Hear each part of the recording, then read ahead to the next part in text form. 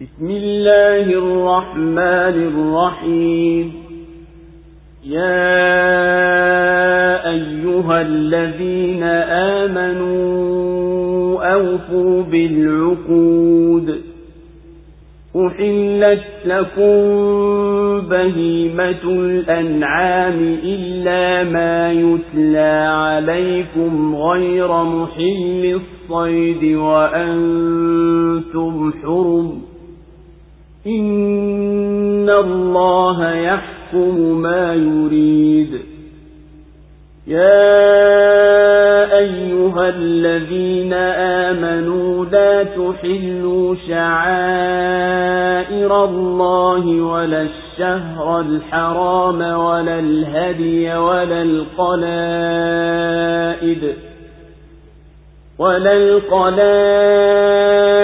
ولا آمين البيت الحرام يبتغون فضلا من ربهم ورضوانا. وإذا حللتم فاصطادوا. ولا يجرمنكم شنآن قوم أن صدوكم عن المسجد الحرام أن تعتدوا. وتعاونوا على البر والتقوى ولا تعاونوا على الإثم والعدوان. واتقوا الله إن الله شديد العقاب. حرمت عليكم الميتة والدم ولحم الخنزير وما أهل لغير الله به والمنخنقة والموقوذة والمتردية والنطيحة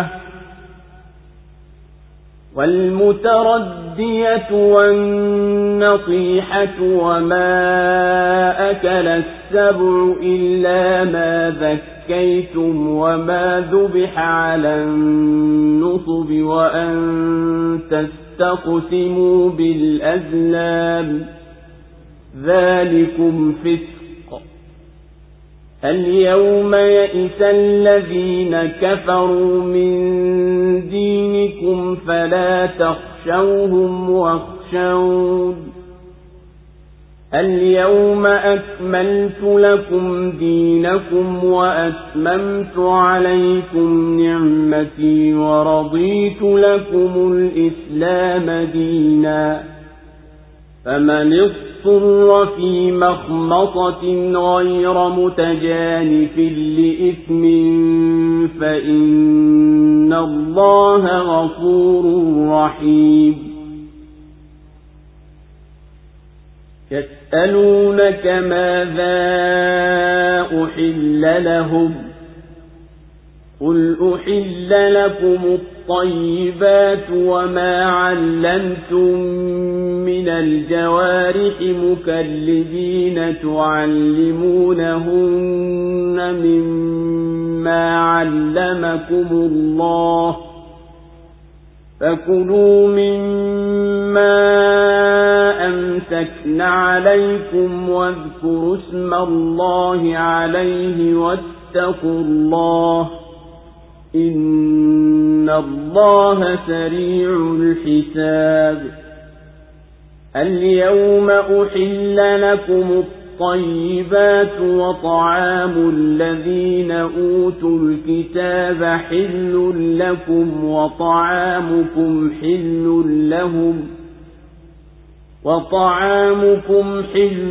لهم والمحصنات من المؤمنات والمحصنات من الذين أوتوا الكتاب من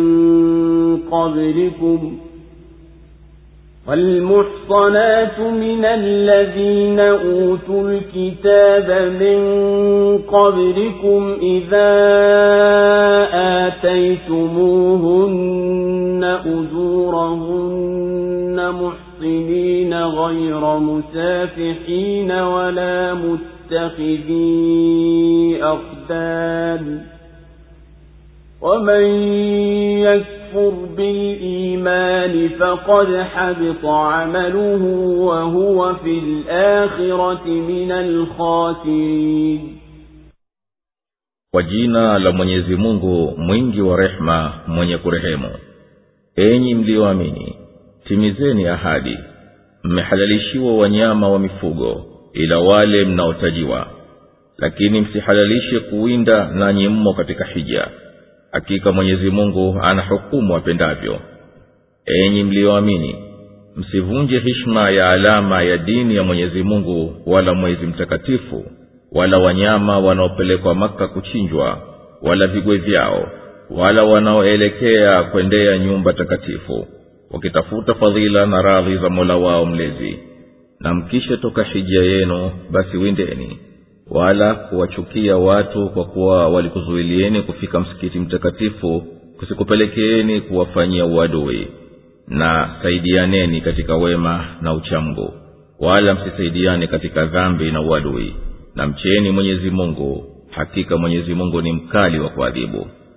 Mmeharamishiwa nyamafu na damu na nyama ya nguruwe na mnyama aliyechinjwa si kwa ajili ya Mwenyezi Mungu, na aliyekufa kwa kunyongeka koo, na aliyekufa kwa kupigwa, na aliyekufa kwa kuanguka, na aliyekufa kwa kupigwa pembe, aliyeliwa na mnyama ila mkimdiriki kumchinja.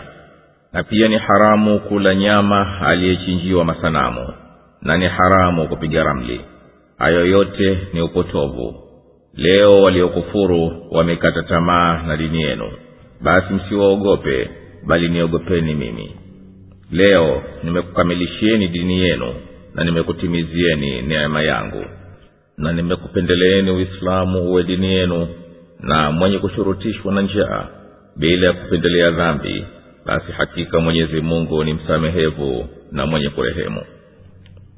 Wanakuuliza wamehalalishiwa nini? Sema mmehalalishiwa kila vilivyo vizuri na mlichowafundisha wanyama kukiwinda. Mnawafundisha alivyokufunzeni Mwenyezi Mungu. Basi kuleni walichokukamatieni na mkisomee jina la Mwenyezi Mungu. Na mcheni Mwenyezi Mungu, hakika Mwenyezi Mungu ni mwepesi wa kuhesabu. Leo mmehalalishiwa kila vilivyo vizuri, na chakula cha waliopewa kitabu ni halali kwenu, na chakula chenu ni halali kwao. Na pia wanawake wema miongoni mwa waumini na wanawake wema miongoni mwa waliopewa kitabu kabla yenu, mtakapowapa mahari yao mkafunga na ndoa bila ya kufanya wahasharati wala kuwaweka kinyumba.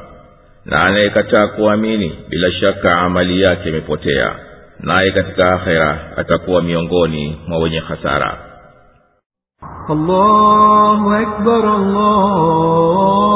Allahu Akbar. La ilaha illa Allah. Suratul Maida imeteremka Madina. Hii sura ya Madina, idadi za aya zake ni 120, na hii ni katika sura zilizoshuka karibu na mwisho. Humu umebainishwa wajibu wa kutimiza maagano, sawa yakiwa baina ya mja na Mola wake mlezi au baina ya watu wenyewe kwa wenyewe. Na sura hii imebainisha baadhi ya vyakula vilivyoharimishwa kama ilivyobainishwa vilivyohalali, na kuhalalisha kuwaoa wanawake wa ahli kitabu, Wakristo na Mayahudi. Zimetajwa pia humu nguzo za udhu na kutayammam. Kadhalika imeelezwa kutakikana kufanya uadilifu na adui. Na sura hii imeashiria neema za Mwenyezi Mungu juu ya Waislamu na wajibu wao kukihifadhi kitabu chao, na ikaelezea kuwa Mayahudi wameyatingua maneno kutokana na pahala pake, na Wakristo wakayasahau baadhi ya mambo waliokumbushwa, na kwamba wao wamekufuru kwa kusema kwao kuwa Masihi ni mwana wa Mungu. Kadhalika sura hii inawakanusha Mayahudi na Wakristo kwa yale madai yao kwamba ati wao ni wana wa Mungu na vipenzi vyake. Kisha tena sura hii imekusanya baadhi ya habari za Mayahudi, kama ilivyokusanya kisa cha wana wawili wa Adam. Kisa hichi kinathibitisha kuwa uvamizi na kudhulumiana ni katika tabia za kibinadamu. Tena kuwajibika kumtoza kisasi mwenye kudhulumu ni njia ya kudhibiti tabia hii mbovu isivuke mpaka. Na sura Al-Maida imeeleza adhabu ya kumtia adabu mwenye kufanya fiski na wizi. Tena baadaye karejea kubainisha vipi Mayahudi walivyopindua hukumu za sharia zilizokuwamo katika Taurati, na ikabainisha kwamba katika Taurati na Injili ulikuwapo ukweli na haki kabla ya kuchezewa na kugeuzwa, na ikahakikishwa kuwa ni wajibu kuhukumu kwa mujibu alivyoteremsha Mwenyezi Mungu. Sura imeashiria juu ya uadui wa Mayahudi na Wakristo kwa waumini, na wajibu wa kutowanyenyekea na kutowaridhia kwa wanayoyatenda, na kuwa ni dharura kuwapinga. Na sura imethibitisha kuwa Wakristo wamekufuru kwa kusema kwao Mwenyezi Mungu ni mmoja wa watatu. Tena Qur'an katika sura hii imewasifu baadhi ya Wakristo ambao wameikubali haki na wakaiamini, na ikamkataza muumini kujiharimishia mwenyewe vitu vizuri, na ikabainisha nini kafara ya kuvunja kiapo. Sura hii kadhalika imeharimisha ulevi kabisa, na imebainisha ibada za hija na cheo cha Al-Kaaba na miezi mitakatifu, na ikaelezea upotovu wa baadhi ya mambo waliojiharimishia Waarabu wenyewe kwa wenyewe bila ya hoja wala dalili yoyote, kama ilivyobainisha wasia wakati wa safari. Mwishowe sura hii imehitimisha kwa kutaja miujiza iliyotokea kwa Nabii Isa alayhi salam, na juu ya hiyo miujiza Banu Israeli walimkanya. Pia sura imetaja kuwa Nabii Isa alayhi salam hana dhambi ya waliopotoka wakamwabudu, na imeeleza ufalme wa Mwenyezi Mungu subhanahu juu ya mbingu na ardhi na ukamilifu wa uwezo wake. Enyi waumini, jilazimisheni kutimiza ahadi zote baina yenu na Mwenyezi Mungu, na ahadi za kisharia zilio baina yenu na watu wengineo. Na Mwenyezi Mungu amekuhalalisheni kula nyama hoa, yani nyama wa kufuga kama ngamia, ng'ombe, kondoo, mbuzi na kadhalika, ila wale mliotajiwa kuwa ni haramu. Wala haikujuzieni kuwinda barani pale mnapokuwa mmehirimia hija au mpo katika eneo la ardhi takatifu. Hakika Mwenyezi Mungu huhukumu apendavyo kwa hikma yake. Yeye ndiye muumbaji na ndiye mwenye kujua jema na baya la viumbe vyake, na haya ni miongoni mwa ahadi za Mwenyezi Mungu zilio juu yenu. Enyi waumini, msivunje heshima ya alama ya dini ya Mwenyezi Mungu, yani ibada alizoamrisha Mwenyezi Mungu, kama ibada za hija wakati wa ihram na sharia na hukumu nyinginezo. Wala msivunje heshima ya miezi mitakatifu kwa kuzua vita katika miezi hiyo. Wala msipige wanyama wanaopelekwa Maka kwa kupokonya au kuzuia wasifike huko. Wala msiwavue vigwe walivyofungwa shingoni mwao kuwa ni alama kuwa wamekusudiwa kupelekwa nyumba takatifu na kuwa watakuwa dhabihu wa hija. Wala msiwapinge wanaokusudia kwenda hija nao wakitafuta fadhila na radhi za Mwenyezi Mungu. Na mkishavua ihram na mkatoka kwenye eneo la Al-Haram, basi mnaweza kuwinda mtakavyo. Wala msipelekewe na chuki yenu kubwa kwa wale waliokuzuieni kufika kwenye msikiti wa Maka mkawafanyia uadui. Enyi waumini, saidianeni katika kutenda kheri na mambo yote ya utiifu, wala msisaidiane katika maasi na kupindukia mipaka aliyoiweka Mwenyezi Mungu. Na ogopeni adhabu ya Mwenyezi Mungu na nguvu zake. Hakika Mwenyezi Mungu ni mkali wa kuadhibu wale wanaomkosa. Mwenye kuhiji akishahirimia, yani kunuia kuhiji, huwa haramu kwake baadhi ya mambo kama kuvaa nguo iliyoshonwa, kukata nywele, kuwinda na kadhalika, mpaka amalize ihram, nako ndiyo kwisha ibada ya hija.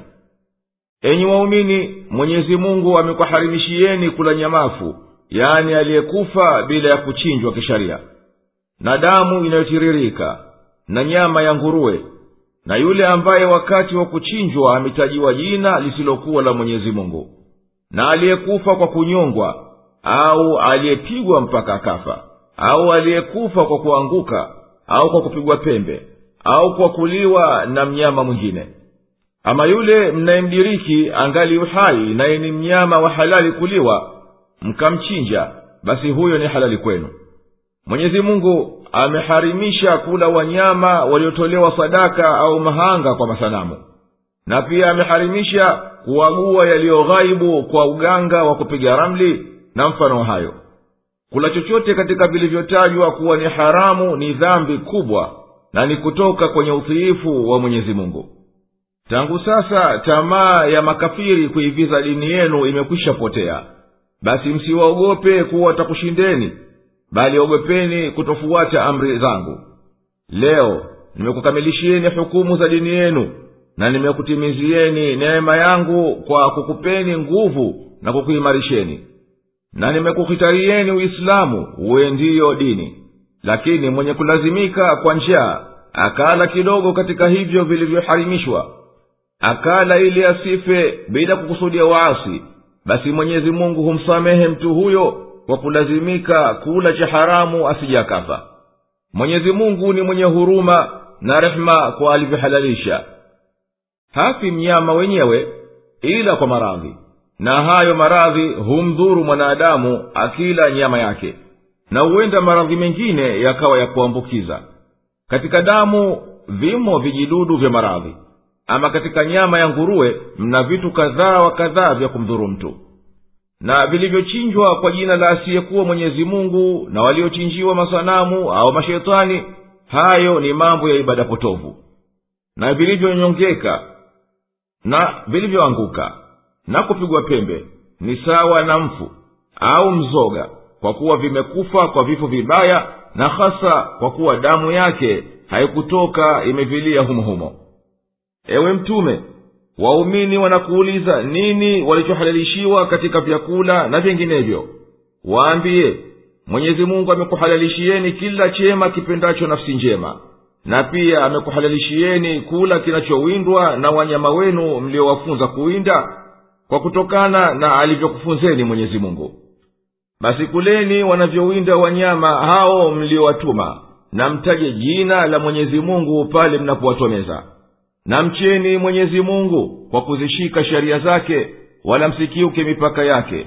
Tahadharini kumkhalifu Mwenyezi Mungu katika hayo, kwani yeye ni mwepesi wa kuhisabu.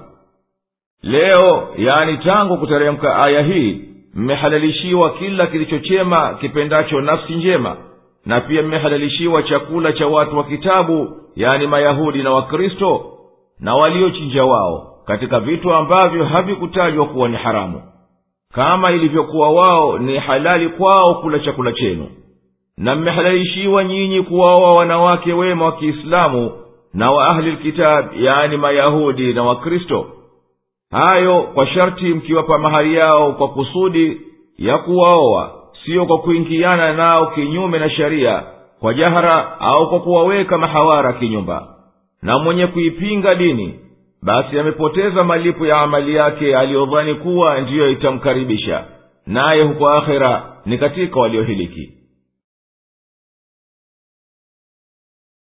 يا أيها الذين آمنوا إذا قمتم إلى الصلاة فاغسلوا وجوهكم وأيديكم إلى المرافق وامسحوا برؤوسكم وأرجلكم إلى الكعبين وإن كنتم جنبا فاطهروا وإن كنتم مرضى أو على سفر أو جاء أحد منكم من الغائط أو لامستم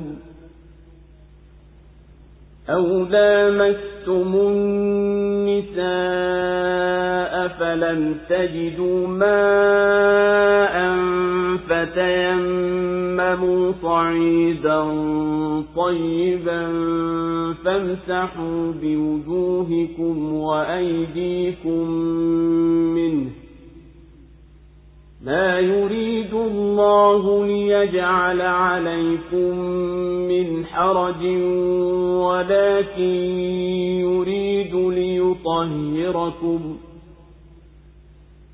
ولكن يريد ليطهركم وليتم نعمته عليكم لعلكم تشكرون واذكروا نعمة الله عليكم وميثاقه الذي واثقكم به إذ قلتم سمعنا وأطعنا واتقوا الله إن الله عليم بذات الصدور يا أيها الذين آمنوا كونوا قوامين لله شهداء بالقسط ولا يجرمنكم شنآن قوم على ألا تعدلوا اعدلوا هو أقرب للتقوى واتقوا الله إن الله خبير بما تعملون وعد الله الذين آمنوا وعملوا الصالحات لهم مغفرة وأجر عظيم والذين كفروا وكذبوا بآياتنا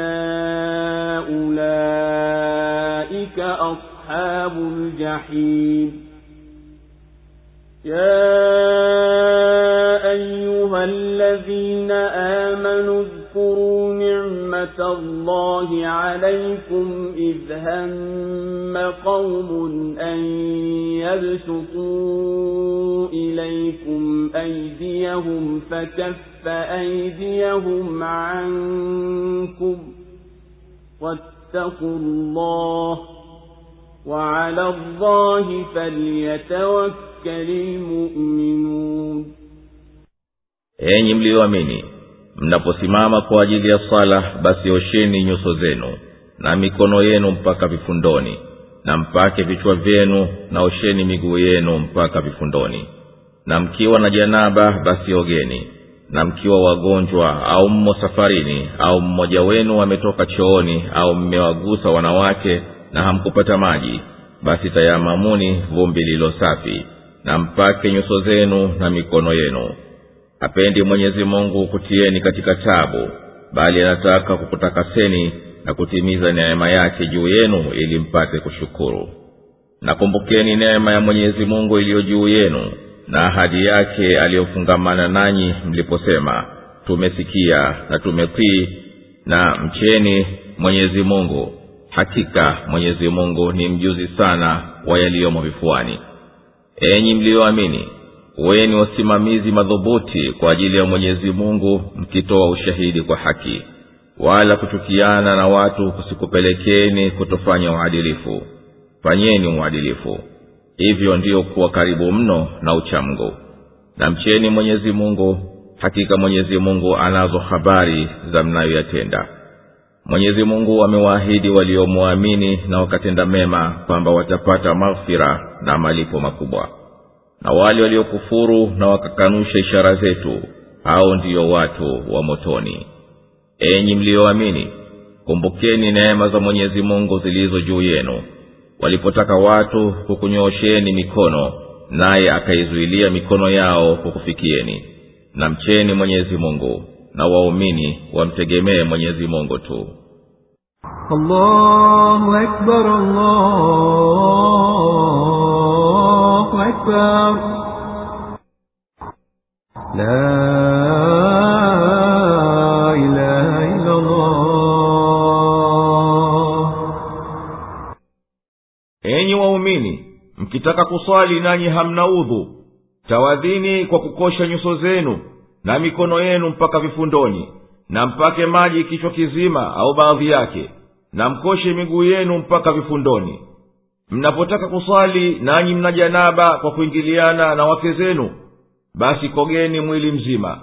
Ikiwa mna maradhi ambayo hayakufaliini kutumia maji, au mpo safarini na ipo taabu ya maji, au mmetoka chooni kukidhi haja, au mmeingiliana, kwa lugha ya Qur'ani kugusana na wanawake, na msipate maji, basi inakupaseni kutayammam, yani kujipaka vumbi lililo safi. Na hayo ni kwa kupangusa kwa hilo vumbi nyuso zenu na mikono yenu. Na Mwenyezi Mungu hataki kukudhikini katika hayo anayokuamrisheni, bali anakupeni sharia za kukusafisheni ndani na nje, ili atimize neema zake juu yenu kwa uongofu, na kubainisha na kusahilisha, mpate kumshukuru kwa uongofu wake, na kutimilia neema yake kwa kudumisha utiifu kwake. Tahara, yani usafi wa Kiislamu, una maana mbili. Moja ni kumwelekea Mwenyezi Mungu mtukufu moyoni kwa kujiweka tayari kwa hayo, na kufunga azimio kusimama mbele yake na hali ni mwenye nafsi iliyo tahir na moyo ulio safi kabisa kwake yeye tu. Pili ni unadhifu wa dhahiri kwa udhu, na katika hayo ni kuviosha viungo vyote vinavyoweza kuchafuka. Na udhu ni jambo la kufanywa mara kwa mara, na huweza kufika hata kutwa mara 5. Pia kuna kukoga unapoingiliana na mke, na wakati wa damu ya mwezi na uzazi.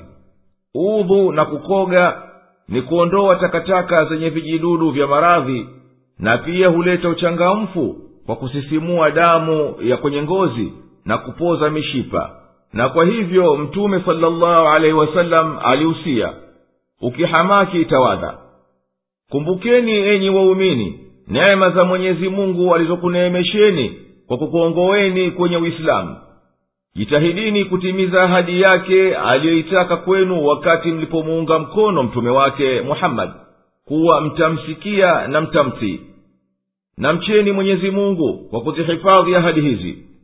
Yeye subhanahu ni mjuzi sana wa yote yaliyofichikana nyoyoni mwenu, naye atakulipeni kwayo. Enyi waumini, jitahidini kutimiza haki za Mwenyezi Mungu, na shuhudieni kwa haki baina ya watu. Chuki zenu kubwa kwa watu fulani zisikupelekeeni mkaacha kuwafanyia waadilifu, bali jilazimisheni waadilifu, kwani hiyo ndiyo njia ya kupelekea kumcha Mwenyezi Mungu na kuepukana na ghadhabu yake. Na mcheni Mwenyezi Mungu katika mambo yenu yote, kwani yeye subhanahu anayajua vilivyo yote mnayoyafanya, naye atakulipeni kwayo. Uislamu unalingania waadilifu moja kwa moja, sawa kwa rafiki na adui. Haifai chuki ikakupelekea kudhulumu. Na hayo unapoamiliana na watu, na kuamiliana baina ya dola ya Kiislamu na dola nyinginezo. Na kumfanyia waadilifu adui kunaambiwa na Qur'ani kuwa ni karibu zaidi na uchamungu na usafi wa kidini. Lau kuwa wasia huu ungelitumiwa katika sharia za baina ya madola, basi pasingelikuwapo vita. Kama kila dini ina kitambulisho chake na alama, basi kitambulisho cha Uislamu ni dini ya Mungu mmoja na waadilifu. Mwenyezi Mungu kwa fadhila yake amewaahidi walioisaliki dini yake na wakatenda mema kuwa atawasamehe dhambi zao na watawalipa badala yake thawabu. Na wale wanaoipinga dini ya Mwenyezi Mungu na wakakanusha ishara zinazoonyesha umoja wa Mwenyezi Mungu mtukufu na ukweli wa ujumbe wake, hao ni watu wa kudumu katika jahannam. Enyi waumini, kumbukeni neema za Mwenyezi Mungu juu yenu katika wakati wa shida, pale baadhi ya washirikina walipokusudia kukuweni nyinyi na mtume wenu. Mwenyezi Mungu akazuia balaa yao isikufikieni, na akakuokoeni. Shikamaneni na kumcha Mwenyezi Mungu, na mumtegemee yeye peke yake katika mambo yenu, kwani yeye anakutosheni. Inavyomwelekea muumini ni kumtegemea Mwenyezi Mungu peke yake daima milele. وَلَقَدْ أَخَذَ اللَّهُ مِيثَاقَ بَنِي إِسْرَائِيلَ وَبَعَثْنَا مِنْهُمُ 12 نَقِيبًا وَقَالَ اللَّهُ إِنِّي مَعَكُمْ لَئِنْ أَقَمْتُمُ الصَّلَاةَ وَآتَيْتُمُ الزَّكَاةَ وَآمَنْتُمْ بِرُسُلِي وَعَزَّرْتُمُوهُمْ أقرضتم الله قرضا حسنا لأكفرن عنكم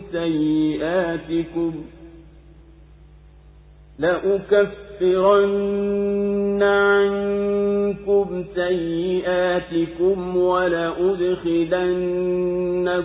جنات تجري من تحتها الأنهار فمن كفر بعد ذلك منكم فقد ضل سواء السبيل فبما نقضهم ميثاقهم لعناهم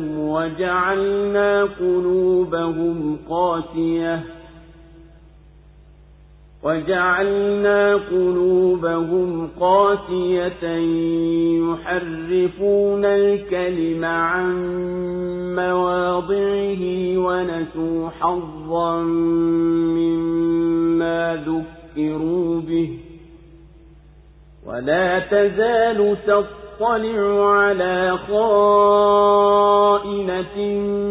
منهم إلا قليلا منهم فاعف عنهم واصفح إن الله يحب المحسنين ومن الذين قالوا إنا نصارى أخذنا ميثاقهم فنسوا حظا مما ذكروا به فأغرينا بينهم العداوة والبغضاء إلى يوم القيامة وسوف ينبئهم الله بما كانوا يصنعون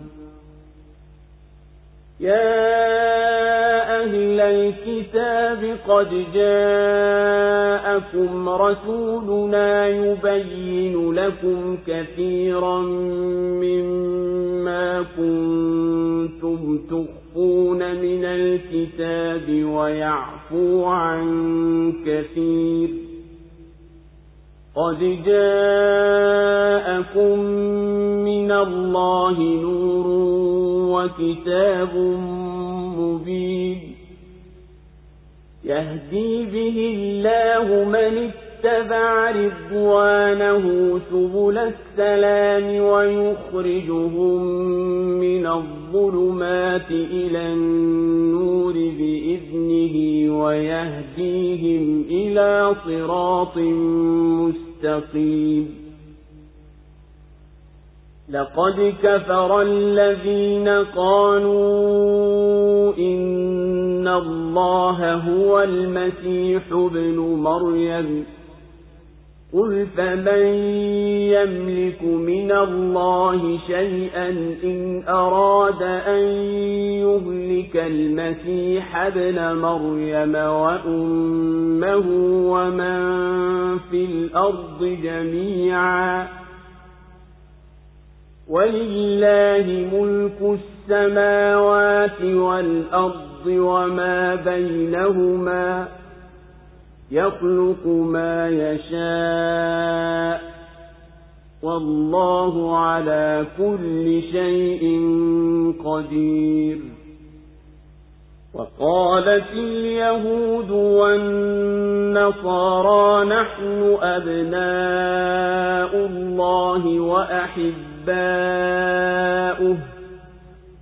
قل فلم يعذبكم بذنوبكم بل أنتم بشر ممن خلق يغفر لمن يشاء ويعذب من يشاء ولله ملك السماوات والأرض وما بينهما وإليه المصير يا أهل الكتاب قد جاءكم رسولنا يبين لكم على فترة من الرسل أن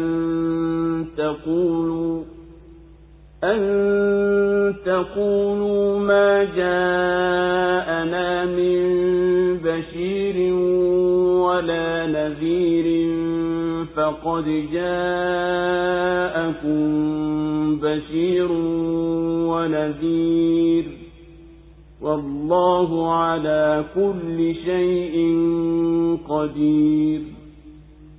Na Mwenyezi Mungu alifanya agano na wana wa Israeli, na tukawateulia kutokana nao wakuu 12.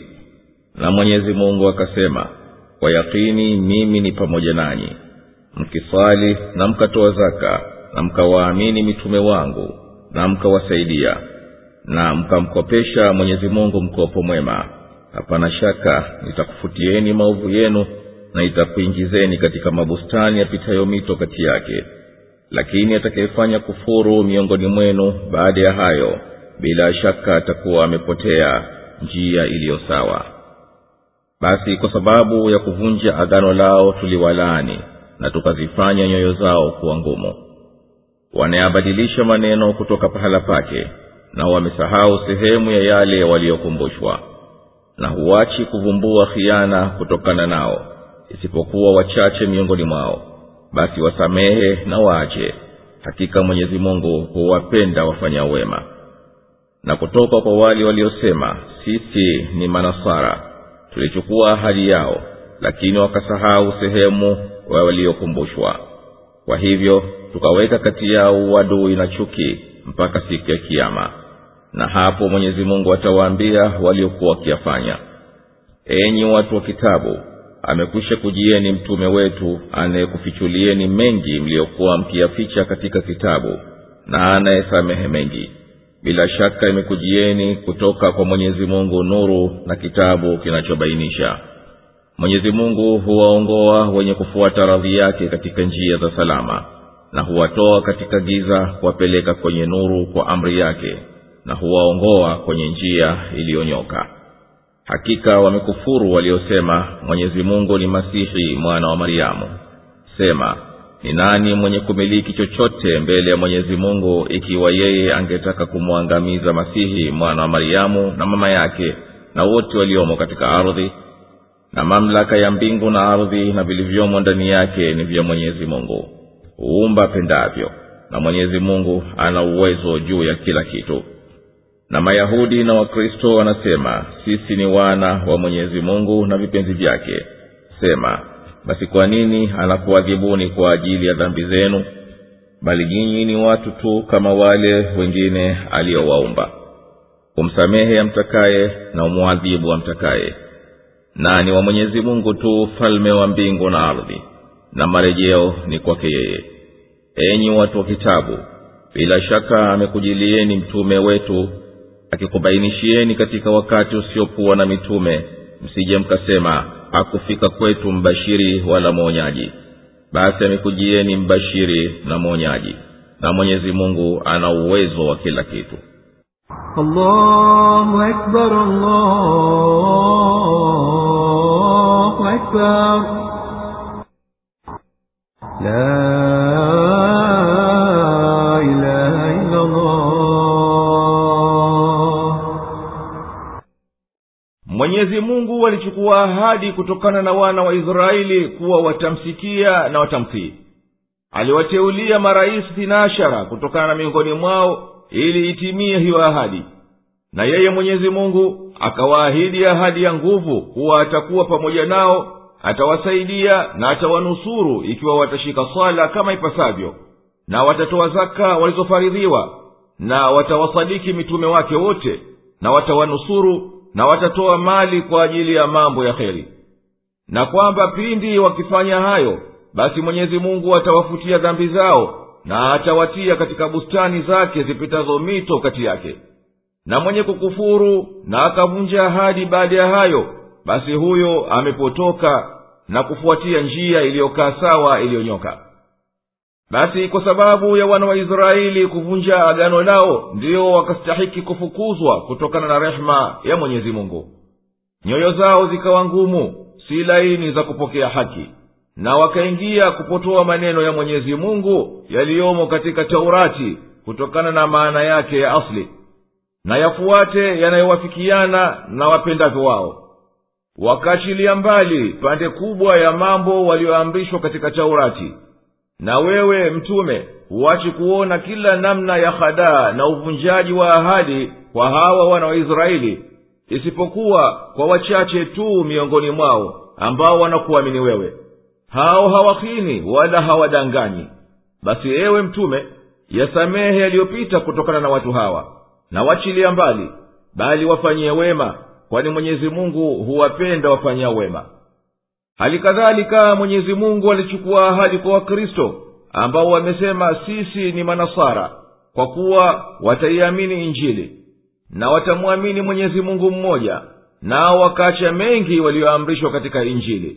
Mwenyezi Mungu akawaadhibu kwa hayo kwa kutia uadui na hasama baina ya wao kwa wao, wakawa makundi mbalimbali yenye uadui mpaka siku ya Kiyama. Na hapo Mwenyezi Mungu atawaambia waliokuwa wakiyafanya na atawalipa kwayo.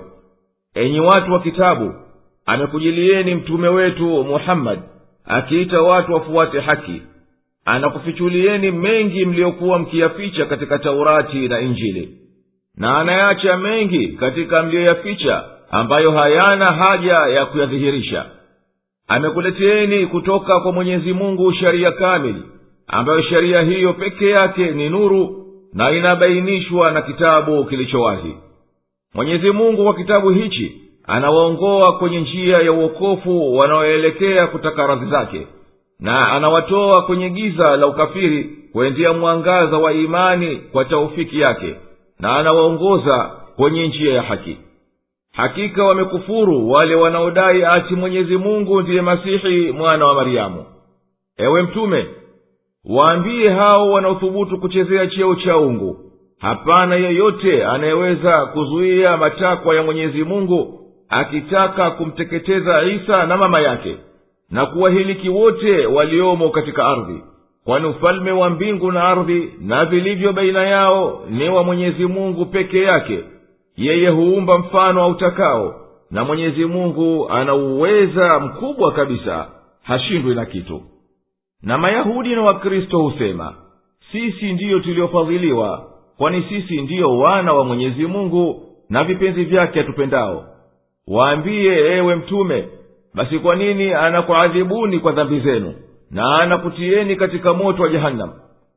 Waongo nyinyi kama wanadamu wengineo, ni viumbe na mtahesabiwa kwa vitendo vyenu. Na maghfira yamo mikononi mwa Mwenyezi Mungu peke yake, humsamehe amtakaye, na adhabu yake ni kwa amtakaye kumadhibu, kwani ufalme wa mbingu na ardhi na viliomo baina yao ni wa Mwenyezi Mungu tu, na kwake yeye ndiyo marejeo ya mwisho. Enyi watu wa kitabu, umekujieni ujumbe wa mtume wetu ambaye anakudhihirishieni haki baada ya kusita ujumbe kwa muda wa zama, ili msitafute udhuru wa ukafiri wenu kwa kudai ati kuwa Mwenyezi Mungu hakukuleteeni mbashiri wa kukupeni habari njema wala mwonyaji wa kukuhadharisheni. Sasa basi, huyu amekujilieni mbashiri na mwonyaji, na Mwenyezi Mungu ni muweza wa kila jambo, na katika hayo mambo ni kutuma mitume na kukuhisabuni kwa mlionayo.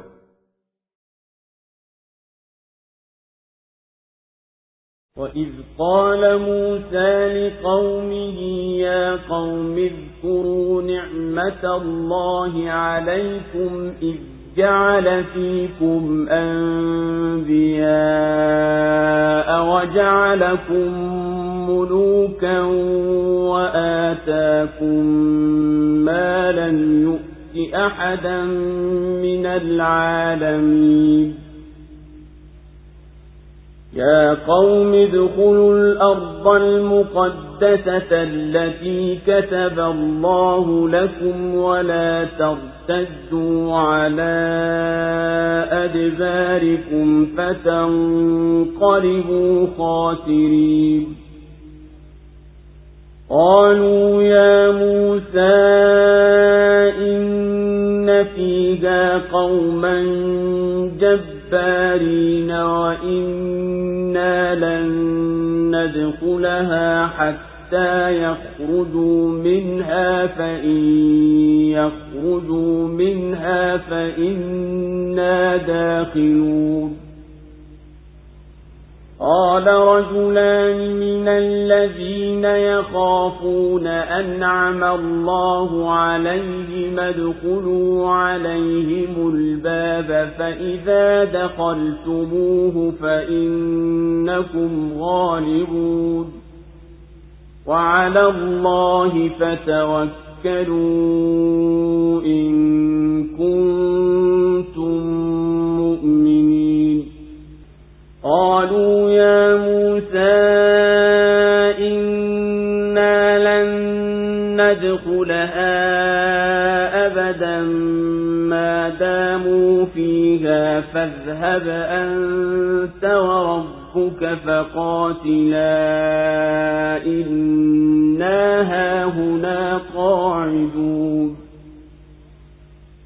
قال رب إني لا أملك إلا نفسي وأخي فافرق بيننا وبين القوم الفاسقين قال فإنها محرمة عليهم 40 سنة يتيهون في الأرض فلا تأس على القوم الفاسقين. Na pale Musa alipowaambia watu wake, enyi watu wangu, kumbukeni neema za Mwenyezi Mungu zilizo juu yenu, alipowateua manabii kati yenu, na akakufanyeni watawala, na akakupeni ambayo hakuwapo wowote katika walimwengu. Enyi watu wangu, ingieni katika nchi takatifu ambayo Mwenyezi Mungu amekuandikieni, wala msirudi nyuma, msije mkawa wenye kuhasirika. Wakasema, ewe Musa, huko wako watu majabari, nasi hatutaingia huko mpaka wao watoke humo, wakitoka humo hapo tutaingia. Watu wawili miongoni mwa wacha Mungu ambao Mwenyezi Mungu amewaneemesha walisema, waingilieni kwa mlangoni, mtakapowaingilia basi kwa yakini nyinyi mtashinda, na mtegemeeni Mwenyezi Mungu ikiwa nyinyi ni waumini. Wakasema, ewe Musa, sisi hatutaingia humo kamwe maadamu wao wamo humo, basi nenda wewe na Mola wako mlezi mkapigane, sisi tutakaa hapa hapa. Akasema, Mola wangu mlezi, hakika mimi similiki ila nafsi yangu na ndugu yangu, basi tutenge na hawa watu wapotovu. Akasema, basi nchi hiyo wameharimishiwa muda wa miaka 40, watakuwa wakitangatanga katika ardhi, basi wewe usiwasikitikie watu wapotovu. Allahu Akbar, Allahu Akbar. La ilaha illa Allah. Nataja ewe mtume pale Musa alipowaambia watu wake, enyi watu wangu, zikumbukeni neema za Mwenyezi Mungu kwa kushukuru na kutii, kwa kuwa amewateua manabii wengi miongoni mwenu, na akakufanyeni watukufu kama wafalme baada ya kuwa mlikuwa wanyonge chini ya utawala wa Firauni, na akakupeni neema nyingi nyinginezo ambazo hawajapewa wowote wengineo. Enyi watu wangu, tiini amri ya Mwenyezi Mungu, ingieni ardhi takatifu aliyokujalieni Mwenyezi Mungu muingie, wala msirejee nyuma kuwaogopa hao watu wake majabari, mkaja kukosa nusura ya Mwenyezi Mungu na radhi zake. Wana wa Israeli wakaikhalifu amri ya Mwenyezi Mungu, na wakasema, ewe Musa, katika nchi hii wamo watu majabari, sisi hatuna nguvu za kupambana nao, basi hatutoingia humo maadamu wao wamo, wakitoka basi tena hapo sisi tutaingia. Wawili kati ya wakubwa wao waliokuwa wanamwogopa Mwenyezi Mungu, na ambao Mwenyezi Mungu amewapa neema ya imani na utiifu, walisema, enyi watu, waingilieni hawa majabari wa mjini kwa kupitia mlangoni kwa ghafula. Mkifanya hivyo nyinyi mtawashinda, na mtegemeni Mwenyezi Mungu peke yake katika mambo yenu yote, ikiwa nyinyi ni wenye imani ya kweli. Lakini wakakakamia katika ukhalifu wao, wakasema, ewe Musa, sisi bila shaka yoyote tumekwisha azimia kuwa hatutaingia nchi hii kabisa, maadamu wamo hao majabari. Basi tuwache na yetu, kwani wewe huna madaraka yoyote juu yetu. Nenda wewe na Mola wako mlezi, mkapigane nao hao majabari, sisi tutakaa hapa hapa hatubanduki. Hapo tena Musa akamrejea Mola wake mlezi akisema, Mola wangu mlezi, sina madaraka ila juu ya nafsi yangu na ndugu yangu, basi tuhukumie baina yetu na hawa watu wakaidi. Mwenyezi Mungu akamuitikia Musa, akawapigia marufuku hawa wakhalifu wasiingie nchi hiyo kwa muda wa miaka 40, wakipotea ovyo majangwani, hawajui ndako wala tokako. Mwenyezi Mungu akamwambia Musa kama kumwasa, usisikitike kwa masaibu yaliyowasibu, kwani hawa ni wapotovu, wameiasi amri ya Mwenyezi Mungu. واتل عليهم نبأ ابني آدم بالحق إذ قربا قربانا فتقبل من أحدهما ولم يتقبل من الآخر قال لأقتلنك قال إنما يتقبل الله من المتقين لئن بسطت إلي يدك لتقتلني ما أنا بباسط يدي إليك لأقتلك إني أخاف الله رب العالمين إني أريد أن تبوء بإثمي وإثمك فتكون من أصحاب النار وذلك جزاء الظالمين فطوعت له نفسه قتل أخيه فقتله فأصبح من الخاسرين فبعث الله غرابا يبحث في الأرض ليريه كيف يواري سوءة أخيه قال يا ويلتى أعجزت أن أكون مثل هذا الغراب فأواري سوءة أخي فأصبح من النادمين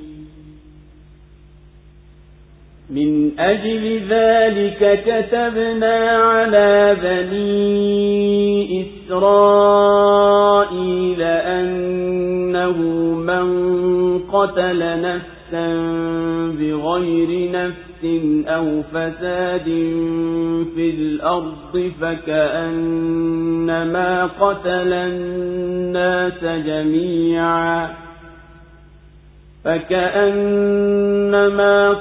الناس جميعا ومن أحياها فكأنما أحيا الناس جميعا ولقد جاءتهم رسلنا بالبينات ثم إن كثيرا منهم بعد ذلك في الأرض لمسرفون إنما جزاء الذين يحاربون الله ورسوله ويسعون في الأرض فسادا أن يقتلوا أو يصلبوا أو تقطع أيديهم وأرجلهم من خلاف أو ينفوا من الأرض ذلك لهم خزي في الدنيا ولهم في الآخرة عذاب عظيم إلا الذين تابوا من قبل أن تقدروا عليهم فاعلموا أن الله غفور رحيم. Na wasomee habari za wana wawili wa Adam kwa kweli. Walipotoa mhanga, ukakubaliwa wa mmoja wao na wa mwingine haukukubaliwa. Akasema, nitakuua. Akasema mwingine, Mwenyezi Mungu huwapokelea wachamgu. Ukininyoshea mkono wako kuniua, mimi sitakunyoshea mkono wangu kukuua. Hakika mimi namwogopa Mwenyezi Mungu, Mola wa walimwengu wote. Mimi nataka ubebe dhambi zangu na dhambi zako, kwani wewe utakuwa miongoni mwa watu wa motoni. Na hayo ndiyo malipo ya wenye kudhulumu. Basi nafsi yake ikampelekea kumuua nduguye, akamuua na akawa miongoni mwa wenye kuhasirika. Hapo Mwenyezi Mungu akamleta kunguru anayefukua katika ardhi ili amuonyeshe vipi kumsitiri nduguye. Akasema, ole wangu, nimeshindwa kuwa kama kunguru huyu nikamsitiri ndugu yangu. Basi akawa miongoni mwa wenye kujuta. Kwa sababu ya hayo tuliwaandikia wana wa Israeli ya kwamba aliyemuua mtu bila yeye kuua au kufanya uchafuzi katika nchi, basi ni kama amewaua watu wote, na mwenye kumuokoa mtu na mauti ni kama amewaokoa watu wote. Na hakika waliwajia mitume wetu na hoja zilizo wazi, kisha wengi katika wao baada ya hayo wakawa waharibifu katika nchi. Basi malipo ya wale wanaompiga vita Mwenyezi Mungu na mtume wake na wakawania kufanya uchafuzi katika nchi ni kuuawa au kusulubiwa au kukatwa mikono yao na miguu yao kwa mabadilisho au kutolewa nchi. Hii ndiyo hizaya yao katika dunia, na katika akhera watapata adhabu kubwa. Isipokuwa wale waliotubu kabla hamjawatia nguvuni, na jueni kwamba Mwenyezi Mungu ni mwenye maghfira na mwenye kurehemu. Allahu Akbar, Allahu Akbar. La ilaha illa Allah. Hakika kupenda kutenda uadui ni tabia ya baadhi ya watu. Basi ewe nabii, wasomee Mayahudi, na wewe ni msema kweli, habari za Habila na Kabila, wana wawili wa Adam. Kila mmoja alichinja dhabihu kama ni mahanga kwa kutaka kuruba kwa Mwenyezi Mungu. Mwenyezi Mungu alimkubalia mmoja kwa ajili ya usafi wa nia yake, na akamkatalia wa pili kwa kuwa nia yake haikuwa safi. Basi yule aliyekataliwa akamhusudu mwenziwe na akamuahidi kuwa tamua. Yule nduguye akamrudi kwa kumbainishia kuwa Mwenyezi Mungu hapokei amali ila kwa wacha Mungu waliosafisha nia zao katika kule kutafuta kuruba. Akamwambia, shetani akikuzuga hata ukinyooshea mkono ili kuniua, mimi sitofanya kama hivyo, wala sitonyoosha mkono wangu kwa ajili ya kukuua. Hakika mimi naogopa adhabu ya Mola wangu mlezi, naye ndiye Mwenyezi Mungu, Mola mlezi wa viumbe vyote. Mimi sitakuzuia utapotaka kuniua, ili upate kubeba dhambi za kuniua mimi pamoja na dhambi zako za tangu hapo za kutomsafia nia Mwenyezi Mungu.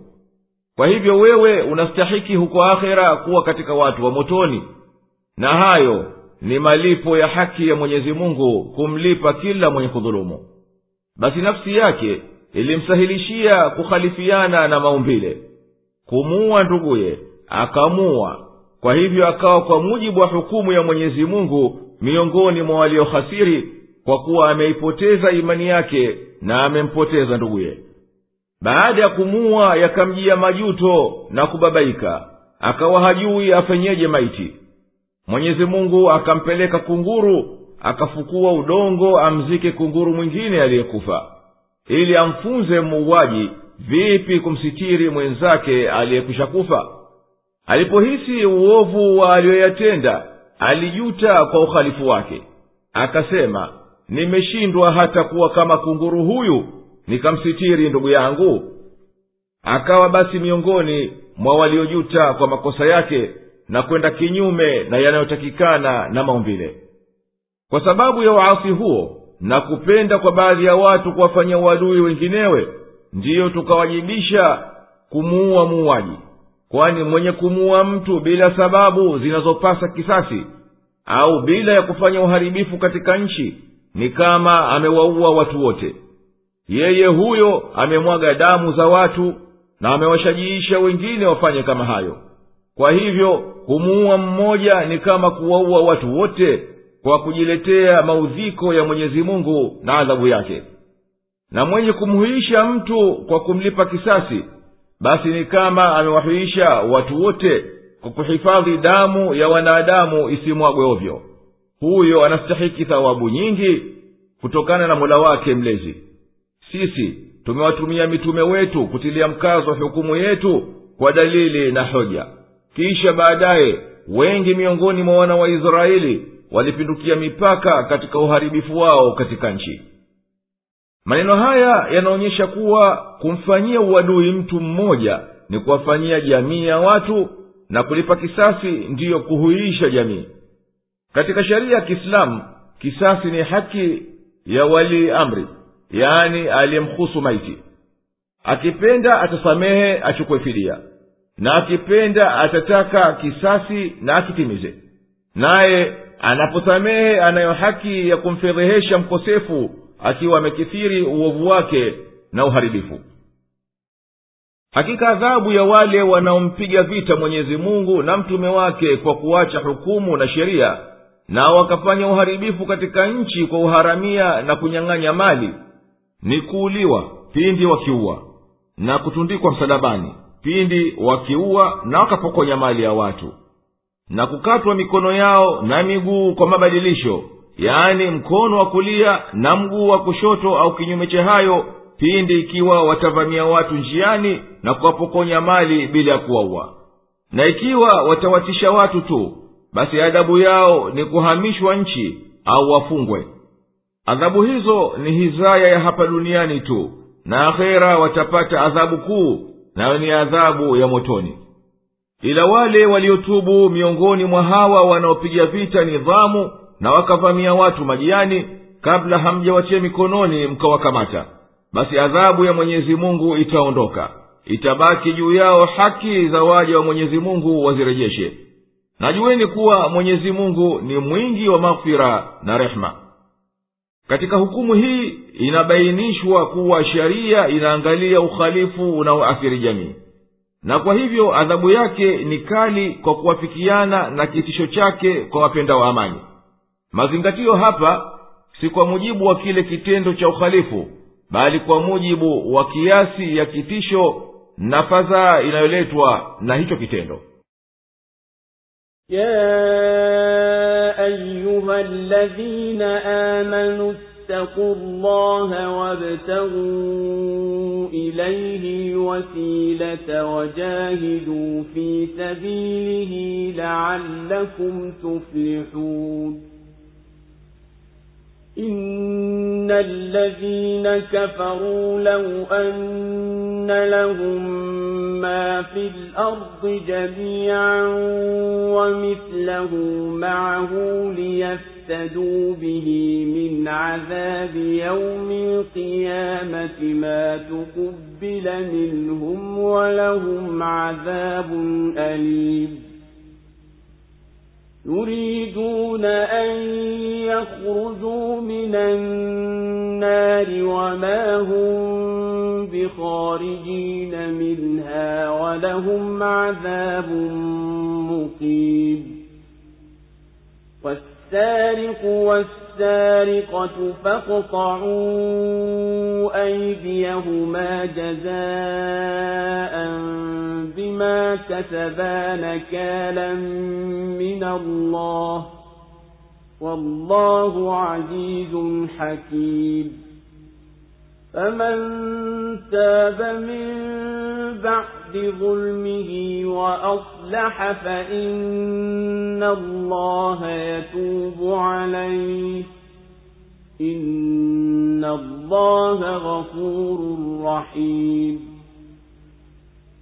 ألم تعلم أن الله له ملك السماوات والأرض يعذب من يشاء ويغفر لمن يشاء والله على كل شيء قدير يا أيها الرسول لا يحزنك الذين يسارعون في الكفر من الذين قالوا آمنا بأفواههم ولم تؤمن قلوبهم ومن الذين هادوا سماعون للكذب سماعون لقوم آخرين لم يأتوك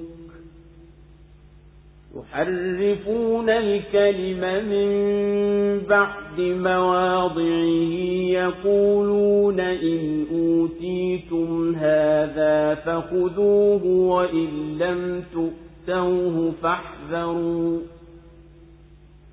ومن يرد الله فتنته فلن تملك له من الله شيئا أولئك الذين لم يرد الله أن يطهر قلوبهم لهم في الدنيا خزي ولهم في الآخرة عذاب عظيم سماعون للكذب أكالون للسحت فإن جاءوك فاحكم بينهم أو أعرض عنهم وإن تعرض عنهم فلن يضروك شيئا وإن حكمت فاحكم بينهم بالقسط إن الله يحب المقسطين وكيف يحكمونك وعندهم التوراة فيها حكم الله ثم يتولون من بعد ذلك وما أولئك بالمؤمنين enyi mlioamini mcheni Mwenyezi Mungu na tafuteni njia ya kumfikiria na wanieni kwa juhudi kwa ajili yake ili mpate kuokoka. Hakika waliokufuru lao wangekuwa na yote yaliyomo duniani na mengine kama hayo ili watoe fidia ya kuepukana na adhabu ya siku ya kiyama, yasingelipokelewa kwao na watapata adhabu chungu. Watataka watoke motoni lakini hawatatoka humo na watakuwa na adhabu inayodumu. Na mwizi mwanamume na mwizi mwanamke ikateni mikono yao, hayo ni malipo ya walioyachuma. Ndiyo adhabu ya mfano itokayo kwa Mwenyezi Mungu, na Mwenyezi Mungu ni mwenye nguvu na mwenye hikma. Lakini mwenye kutubia baada ya dhulma yake na akatengenea, basi Mwenyezi Mungu atapokea toba yake. Hakika Mwenyezi Mungu ni mwenye maghfira na mwenye kurehemu. Hujui ya kwamba Mwenyezi Mungu ana ufalme wa mbingu na ardhi? Humuadhibu amtakaye na humsamehe amtakaye, na Mwenyezi Mungu ni muweza wa kila kitu. Ewe Mtume, wasikuhuzunishe wafanyao haraka kukufuru miongoni mwa wanaosema kwa vinywa vyao tumeamini, na hali nyoyo zao hazikuamini, na miongoni mwa Mayahudi wanaosikiliza kwa ajili ya uongo, wanaosikiliza kwa ajili ya watu wengine wasiokufikia. Wao huyabadilisha maneno kutoka pahala pake. Wanasema, mkipewa haya basi yashikeni, na msipopewa haya tahadharini. Na mtu ambaye Mwenyezi Mungu anataka kumfitini, huwezi kuwa na madaraka naye mbele ya Mwenyezi Mungu. Hao ndio ambao Mwenyezi Mungu hataki kuzitakasa nyoyo zao. Watakuwa na hizaya duniani na akhira watakuwa na adhabu kubwa. Hao ni wasikilizaji kwa ajili ya kusema uongo, na ni walaji mno vya haramu. Basi wakikujia wahukumu baina yao au jipuuze nao, na ukijipuuza nao basi wao hawatakudhuru kitu. Na ukiwahukumu basi hukumu baina yao kwa uadilifu. Hakika Mwenyezi Mungu anawapenda waadilifu. Na huwaje wakufanye wewe hakimu nao wanayo Taurati yenye hukumu za Mwenyezi Mungu, kisha baada ya hayo wanageuka, na hao si wenye kuamini. Allahu Akbar, Allahu Akbar. La ilaha illa Allah. Enyi mlioamini, mcheni Mwenyezi Mungu kwa kujitenga na anayoyakataza na kutii amri zake, na takeni kuyafanya yatakukurubisheni kupata thawabu zake, nayo ni kutenda mambo ya utiifu na mambo ya kheri. Na wanieni kwa jihadi katika njia yake, kwa kuitukuza dini yake na kuwapiga vita maadui zake. Huenda kwa hivyo mkafuzu mkapata karama zake na thawabu zake. Hakika waliokufuru hata lau kuwa wana kila namna ya mali yote yaliyomo duniani na mambo mengine yanayoonekana yenye maana katika uhai, na wakawa nayo mfano waliomo duniani juu ya hayo yaliyomo humo, na wakataka yawe ni fidia wajiokoe na adhabu za Mwenyezi Mungu siku ya Kiyama kwa ukafiri wao, basi fidia hiyo yote haitofaa kitu, wala Mwenyezi Mungu hawakubali hayo. Hapana njia yoyote ya wao kuepukana na malipo ya ukafiri wao, nao watapata adhabu kali. Hawa makafiri wanatamani kutoka motoni, na wala hawatatoka humo, watapata adhabu ya daima dawamu. Na mwanamume aliyeiba na mwanamke aliyeiba, ikateni mikono yao kuwa ni malipo ya madhambi waliyoyatenda, na njia ya kuwaonya wengineo wasitende jambo hilo. Hiyo ni hukumu ya Mwenyezi Mungu, na amri ya Mwenyezi Mungu ndiyo yenye kushinda, naye ndiye mwenye hikma katika kutunga sharia. Kila ukhalifu ameuwekea malipo yake yenye kumzuia mtu asitende tena, na wengine watahadhari wasifanye kama hayo. Ajabu iliyopo ni kuwepo wajinga wakashtushwa na amri hii ya Mwenyezi Mungu aliyetuumba, na wasiseme lolote kuwa katika China wakati wa vita na Taiwan ilikuwapo sheria ya kuwa mwizi auawe, na katika baadhi ya wilaya za Amerika mpaka leo hii ipo sheria ya kuwa mwizi wa farasi auawe, na katika Kenya adabu ya wizi kwa kutumia nguvu ni kunyongwa, na katika sheria za Kiingereza na nchi zote za magharibi mtu ana haki ya kuua kwa ajili ya kulinda mali na roho, ikiwa ni haki ya mtu kumuua atakayekuja kuiba. Ni kuu hilo kwa serikali kumkata mkono aliyekwisha iba?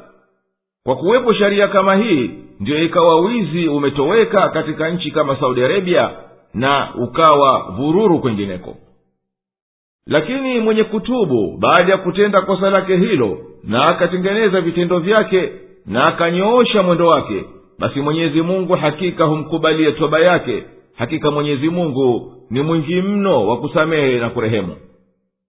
Jua ewe mwenye fahamu kwa ujuzi wa yakini ya kwamba ni Mwenyezi Mungu peke yake ndiye mwenye kumiliki kila kitu kiliomo katika mbingu na ardhi. Yeye humpa adhabu yake amtakaye kwa hikma yake na uwezo wake, na humsamehe amtakaye kwa hikma yake na rehema yake, na Mwenyezi Mungu ni muweza wa kila kitu. Ewe Mtume, visikuhuzunishe vitendo vya makafiri wanaowania ukafiri wa kila aina, hawa wadanganyifu wenye hadaa wasemao kwa ndimi zao tumeamini, ilhali nyoyo zao hazifuati haki. Na miongoni mwa Mayahudi wapo wanaokithiri kusikiliza uzushi wa makohani wao, na wanayakubali, na wanakisikiliza na kukikubali kikundi maalum miongoni mwao, na hawaji barazani kwako kwa sababu ya kiburi na chuki. Na hawa huyageuza maneno ya Taurati kutokana pahala pake baada ya Mwenyezi Mungu kwisha yasimamisha na kuyahukumia.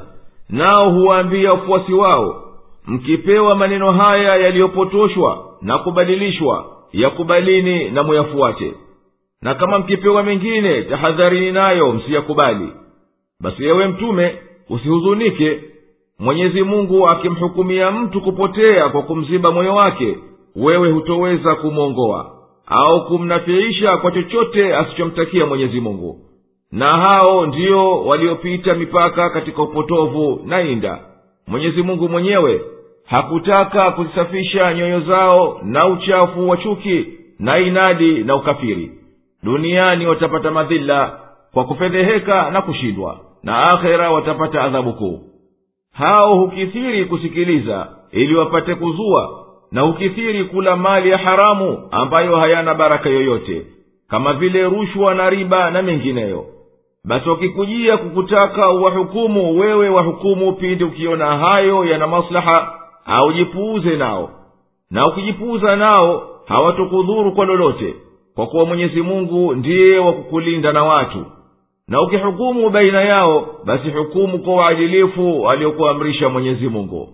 Hakika Mwenyezi Mungu huwapenda waadilifu, naye huwahifadhi na kuwalipa thawabu. Ama ajabu ya watu hawa Mayahudi, vipi wanataka hukumu yako, na hali wao wanayo hukumu ya Mwenyezi Mungu imeandikwa katika Taurati? Na kinachostajabisha ni kuwa wao huikataa hukumu yako inapokuwa haikubaliani na mapendeleo yao, ijapokuwa imewafikiana na ilivyo katika kitabu chao. Watu hawa sio miongoni mwa waumini wanaotii haki.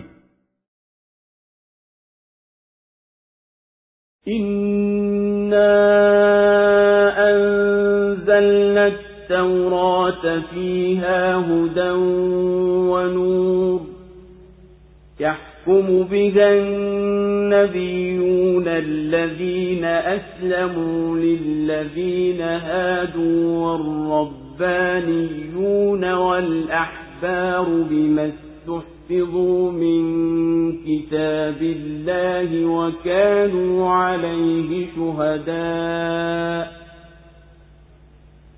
فلا تخشوا الناس واخشوني ولا تشتروا بآياتي ثمنا قليلا ومن لم يحكم بما أنزل الله فأولئك هم الكافرون وكتبنا عليهم فيها أن النفس بالنفس والعين بالعين والأنف بالأنف والأذن بالأذن والسن بالسن والجروح قصاص فمن تصدق به فهو كفارة له ومن لم يحكم بما أنزل الله فأولئك هم الظالمون وقفينا على آثارهم بعيسى بن مريم مصدقا لما بين يديه من التوراة وآتيناه الإنجيل فيه هدى ونور وآتيناه الإنجيل فيه هدى ونور ومصدقا لما بين يديه من التوراة وهدى وموعظة للمتقين وليحكم أهل الإنجيل بما أنزل الله فيه ومن لم يحكم بما أنزل الله فأولئك هم الفاسقون وأنزلنا إليك الكتاب بالحق مصدقا لما بين يديه من الكتاب ومهيمنا عليه فاحكم بينهم بما أنزل الله ولا تتبع أهواءهم عما جاءك من الحق لكل جعلنا منكم شرعة ومنهاجا ولو شاء الله لجعلكم أمة واحدة ولكن ليبلوكم فيما آتاكم فاستبقوا الخيرات إلى الله مرجعكم جميعا فينبئكم بما كنتم فيه تختلفون وأنحكم بينهم بما أنزل الله ولا تتبع أهواءهم واحذرهم أن يفتنوك عن بعض ما أنزل الله إليك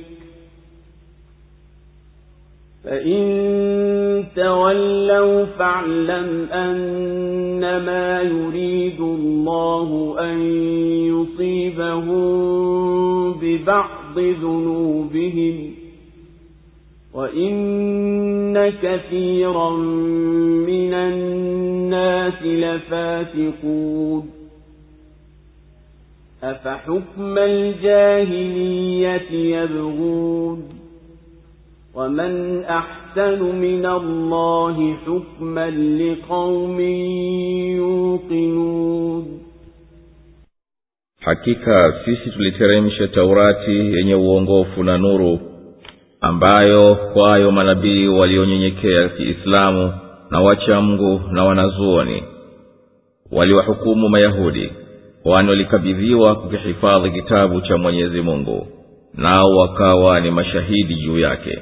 Basi msiwaogope watu bali niogopeni mimi, wala msibadilishe aya zangu kwa thamani chache, na wasihukumu kwa aliyoteremsha Mwenyezi Mungu, basi hao ndiyo makafiri. Na humo tuliwaandikia ya kwamba roho kwa roho na jicho kwa jicho na pua kwa pua na sikio kwa sikio na jino kwa jino na kwa majeraha kisasi. Lakini atakayesamehe basi itakuwa ni kafara kwake, na wasiohukumu kwa yale aliyoyateremsha Mwenyezi Mungu, basi hao ndiyo madhalimu. Na tukawafuatishia hao Isa bin Maryamu kuyahakikisha yaliyokuwa kabla yake katika Taurati, na tukampa Injili iliyomo ndani yake uongofu na nuru na inayosadikisha yaliyokuwa kabla yake katika Taurati na uongofu na mawaidha kwa wacha Mungu. Na wahukumu watu wa Injili kwa yale aliyoteremsha Mwenyezi Mungu ndani yake, na wasiohukumu kwa yale aliyoyateremsha Mwenyezi Mungu, basi hao ndiyo wapotofu. Na tumekuteremshia wewe kwa haki kitabu hichi kinachosadikisha yaliyokuwa kabla yake katika vitabu na kuyalinda. Basi hukumu baina yao kwa aliyoyateremsha Mwenyezi Mungu, wala usifuate matamanio yao ukaacha haki iliyokujia. Kila mmoja katika nyinyi tumemwekea sheria yake na njia yake. Na lao kuwa Mwenyezi Mungu angelitaka angekufanyeni nyote umma mmoja, lakini ni kukujaribuni kwa aliyokupeni. Basi shindaneni kwa mambo ya kheri. Kwa Mwenyezi Mungu ndiyo marejeo yenu nyote, na atakuja kuwaambieni yale mliokuwa mkikhitalifiana. Na wahukumu baina yao kwa aliyoyateremsha Mwenyezi Mungu, wala usifuate matamanio yao. Nawe tahadhari nao wasije kukufitini ukaacha baadhi ya aliyokuteremshia Mwenyezi Mungu. Na wakigeuka basi jua kwamba hakika Mwenyezi Mungu anataka kuwasibu kwa baadhi ya dhambi zao, na hakika wengi wa watu ni wapotofu. Je, wao wanataka hukumu za kijahilia? Na nani aliyemwema zaidi katika kuhukumu kuliko Mwenyezi Mungu kwa watu wenye yakini? Allahu Akbar, Allahu Akbar. La ilaha illa Allah. Hakika sisi tumemteremshia Musa Taurati, ndani yake mna uongofu unaoendea haki, na mna bayana yenye kutoa mwangaza unaonawirisha hukumu wanazozihukumia manabii na wale waliosafisha nafsi zao kwa ajili ya Mola wao mlezi, na wanazuoni wenye kufuata njia ya manabii, na wale waliochukua ahadi kukihifadhi kitabu cha Mwenyezi Mungu kisibadilishwe kwa kukilinda na kushuhudia kuwa hicho ndiyo haki. Basi msiwahofu watu mnapohukumu, na nihofuni mimi tu, mimi Mola wenu mlezi, Mola mlezi wa walimwengu wote. Wala msizibadilishe aya zangu nilizoziteremsha kwa thamani duni ya kutaka starehe ya dunia, kama vile mrungura au kutaka cheo.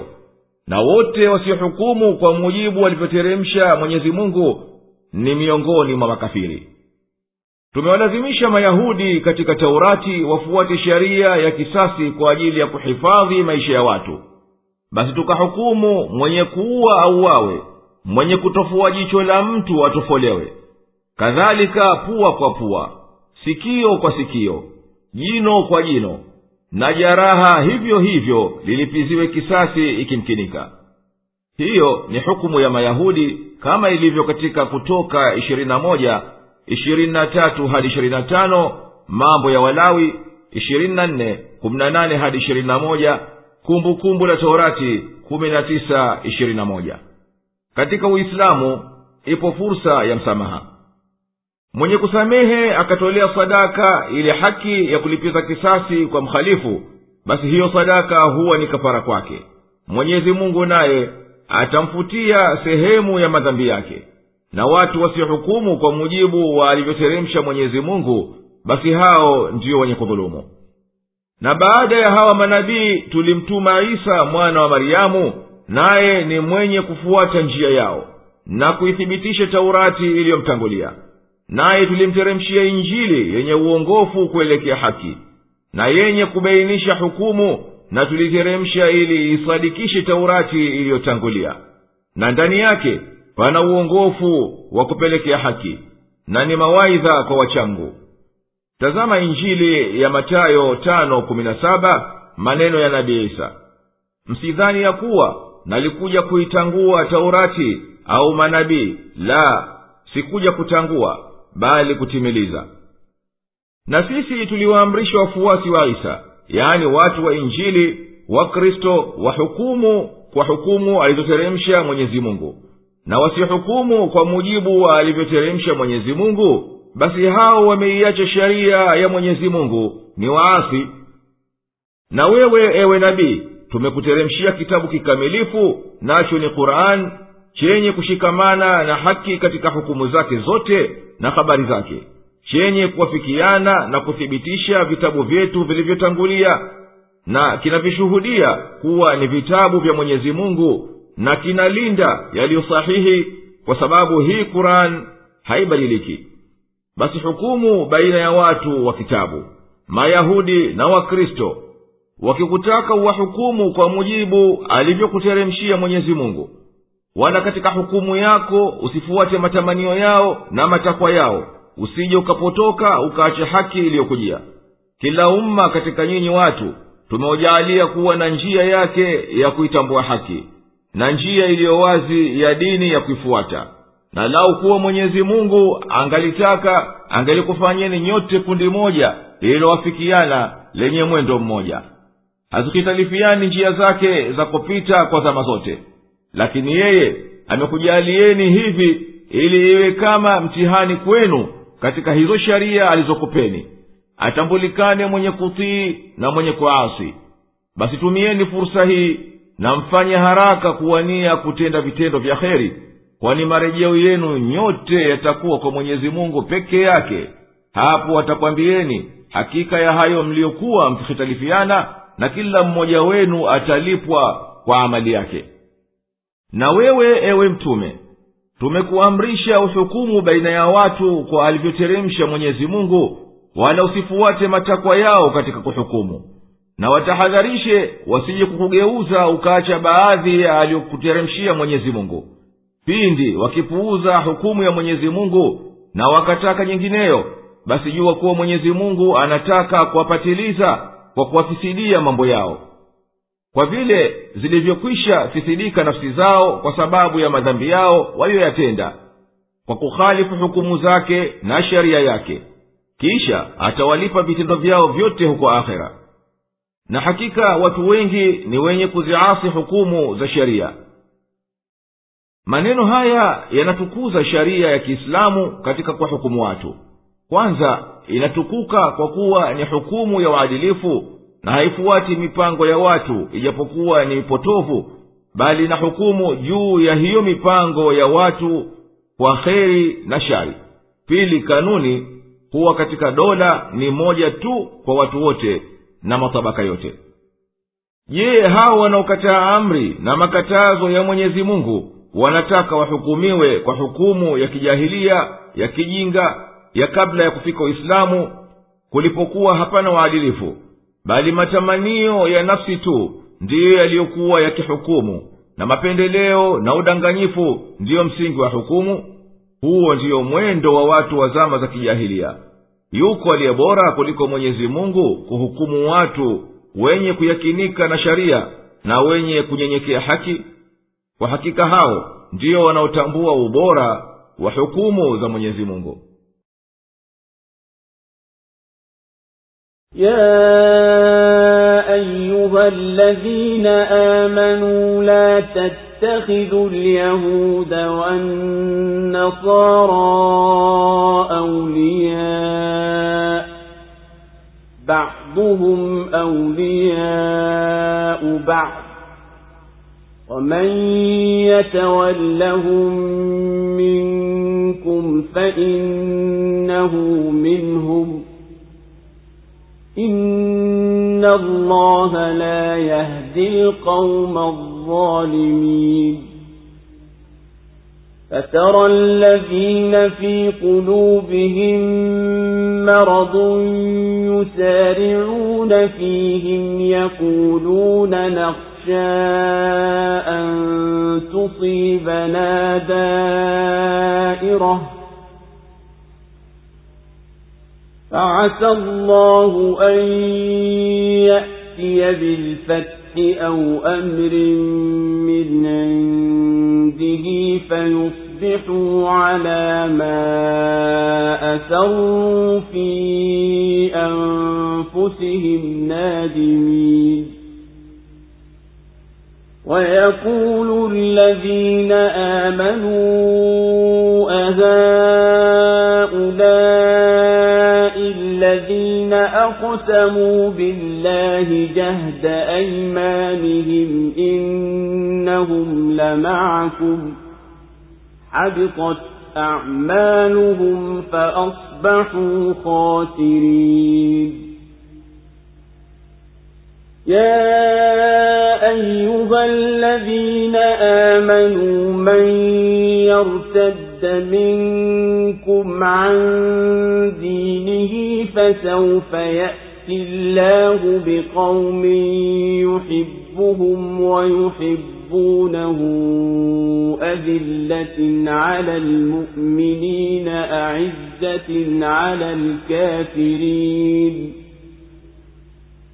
فسوف يأتي الله بقوم يحبهم ويحبونه أذلة على المؤمنين أعزة على الكافرين يجاهدون في سبيل الله ولا يخافون لومة لائم ذلك فضل الله يؤتيه من يشاء والله واسع عليم إنما وليكم الله ورسوله والذين آمنوا الذين يقيمون الصلاة ويؤتون الزكاة وهم راكعون ومن يتول الله ورسوله والذين آمنوا فإن حزب الله هم الغالبون. Enyi mlioamini, msiwafanye Mayahudi na Wakristo kuwa ni marafiki, wao ni marafiki wao kwa wao, na miongoni mwenu mwenye kufanya urafiki nao, basi huyo ni katika wao. Hakika Mwenyezi Mungu hawaongoi watu wenye kudhulumu. Utawaona wale wenye maradhi nyoyoni mwao wanakimbilia kwao wakisema, tuna hofu yasitusibu mabadiliko. Huenda Mwenyezi Mungu akaleta ushindi au jambo jingine litokalo kwake, wakawa wenye kujuta kwa walioyaficha katika nafsi zao. Na walioamini watasema, hivyo hawa ndio wale walioapa ukomo wa viapo vyao kuwa wao wa pamoja nanyi, vitendo vyao vitapotea bure na wataamkia kuwa wenye kuhasirika. Enyi mlioamini, atakayeiacha miongoni mwenu dini yake, basi Mwenyezi Mungu atakujaleta watu anaowapenda nao wanampenda, wanyenyekevu kwa waumini na wenye nguvu juu ya makafiri.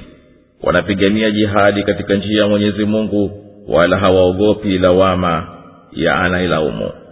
Hiyo ndiyo fadhila Mwenyezi Mungu humpa amtakaye, na Mwenyezi Mungu ni mkunjufu na mwenye kujua.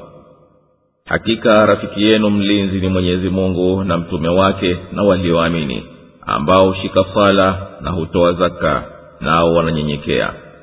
Na atakayefanya urafiki na Mwenyezi Mungu na mtume wake na walioamini, basi hakika kundi la Mwenyezi Mungu ndilo lenye kushinda. Allahu Akbar, Allahu Akbar. La ilaha illa Allah. Enyi mlioamini, si halali kwenu kuwachukua Mayahudi na Wakristo mkawafanya ndiyo marafiki zenu. Wao hao ni sawa sawa katika kukufanyieni uadui. Na mwenye kufanya urafiki nao, basi ni kundi moja nao. Na hakika Mwenyezi Mungu hawaongoi wanaojidhulumu nafsi zao kwa kufanya urafiki na makafiri. Ilivyokuwa kuwafanya hao marafiki hawafanyi ila waliodhulumu, basi utaona kuwa wanaowafanya makafiri ndiyo rafiki zao wana maradhi katika nyoyo zao, maradhi ya udhoofu na unafiki. Wao husema, tunaogopa usije ukatupata msiba kwa kugeuka mambo na wao wasitusaidie.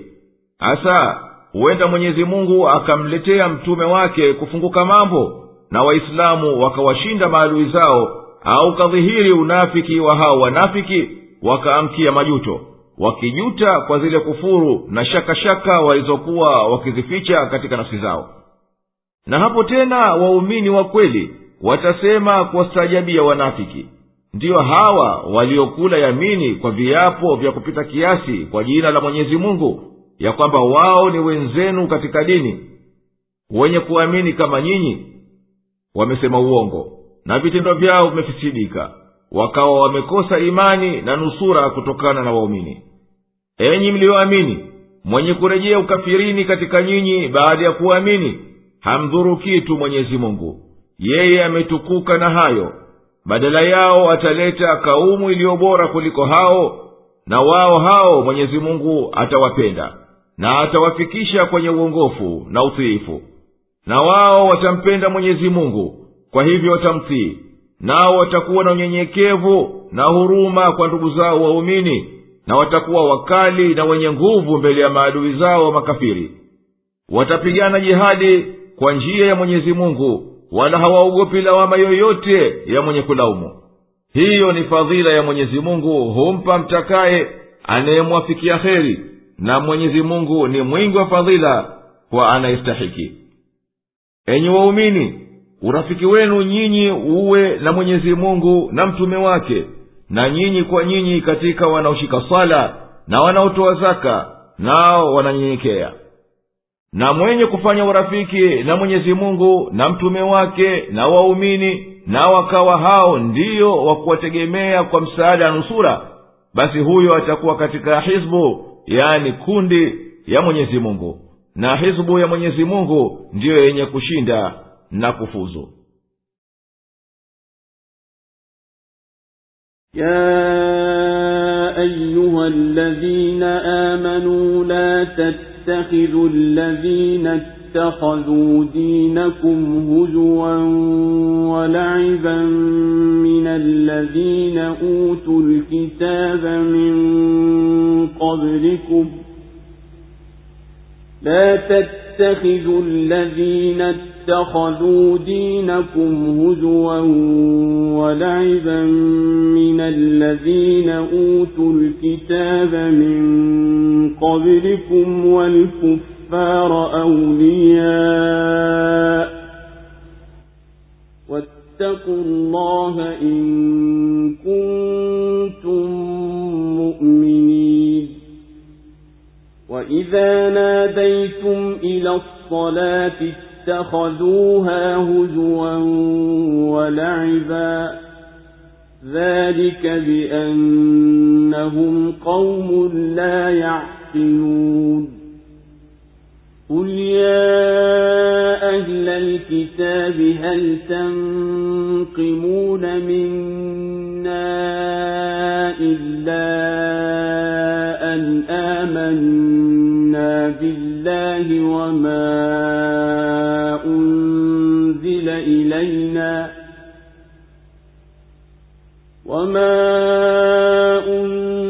إلينا وما أنزل من قبل وأن أكثركم فاسقون. قل هل أنبئكم بشر من ذلك مثوبة عند الله من لعنه الله وغضب عليه وجعل منهم القردة والخنازير وعبد الطاغوت أولئك شر مكانا وأضل عن سواء السبيل. وإذا جاءوكم قالوا آمنا وقد دخلوا بالكفر وهم قد خرجوا به والله أعلم بما كانوا يكتمون. وترى كثيرا منهم يسارعون في الإثم والعدوان وأكلهم السحت لبئس ما كانوا يعملون. لولا ينهاهم الربانيون والأحبار عن قولهم الإثم وأكلهم السحت لبئس ما كانوا يصنعون. وقالت اليهود يد الله مغلولة غلت أيديهم ولعنوا بما قالوا بل يداه مبسوطتان ينفق كيف يشاء وليزيدن كثيرا منهم ما أنزل إليك من ربك طغيانا وكفرا وألقينا بينهم العداوة والبغضاء إلى يوم القيامة كلما أوقدوا نارا للحرب أطفأها الله ويسعون في الأرض فسادا والله لا يحب المفسدين. ولو أن أهل الكتاب آمنوا واتقوا لكفرنا عنهم سيئاتهم ولأدخلناهم جنات النعيم ولو أنهم أقاموا التوراة والإنجيل وما أنزل إليهم من ربهم لأكلوا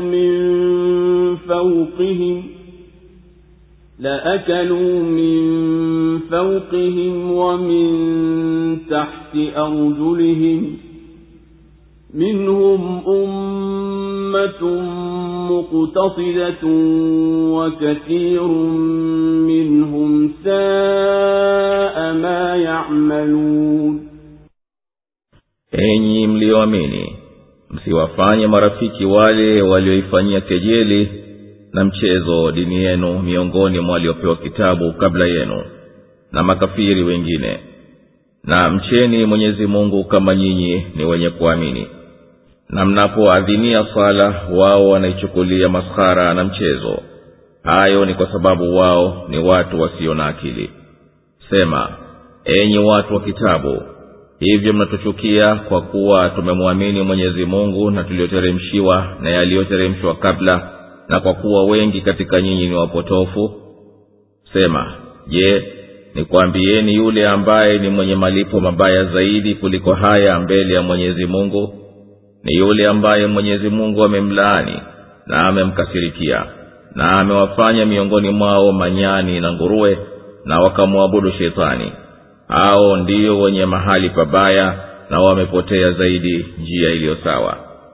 Na wanapokujieni usema tumeamini, lakini hakika wao wameingia na ukafiri wao na wametoka nao pia. Na Mwenyezi Mungu ni mjuzi kabisa wa yote wanayoyaficha. Na utawaona wengi katika wao wanakimbilia kwenye dhambi na uadui na ulaji wao vya haramu. Ni maovu mno hayo wayatendayo. Mbona hao wanazuoni na makuhani wao hawakatazi maneno yao ya dhambi na ulaji wao vya haramu? Ni maovu mno hayo wayafanyayo. Na Mayahudi walisema, mkono wa Mwenyezi Mungu umefumba, mikono yao ndiyo iliyofumba, na wamelaaniwa kwa sababu ya walioyasema. Bali mikono yake iwazi, hutoa apendavyo. Kwa yakini yaliyoteremshwa kwako kutoka kwa Mola wako mlezi yatawazidisha wengi katika wao wasi na kufuru. Na sisi tumewatilia uadui na chuki baina yao mpaka siku ya Kiyama. Ila mara wanapowasha moto wa vita, Mwenyezi Mungu anauzima, na wanajitahidi kuleta uharibifu katika ardhi, na Mwenyezi Mungu hawapendi waharibifu. Na lau kuwa watu wa kitabu wangeliamini na wakacha Mungu, hapana shaka tungeliwafutia makosa yao na tungeliwaingiza katika bustani zenye neema. Na lau kuwa wangelishika Taurati na Injili na yote walioteremshiwa kutokana na Mola wao mlezi, basi hapana shaka wangelikula vya juu yao na vya chini ya miguu yao. Wapo watu miongoni mwao walio sawa, lakini wengi wao wanayoyafanya ni mabaya mno. Allahu Akbar, Allahu Akbar. La ilaha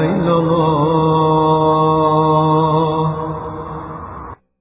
Enyi mlioamini, msiwafanye maadui wa Uislamu walioifanyia maskhara dini yenu wakaichezea, nao ni Mayahudi na Wakristo na washirikina, kuwa ndio wasaidizi, wala msifanye urafiki nao, na mkhofuni Mwenyezi Mungu ikiwa nyinyi ni wa kweli katika imani yenu. Na katika kejeli zao kukufanyieni ni vile pale mnapoita kwenda kusali katika adhana, wao huifanyia maskhara sala yenu, na hukuchekeni wakafanya ni mchezo.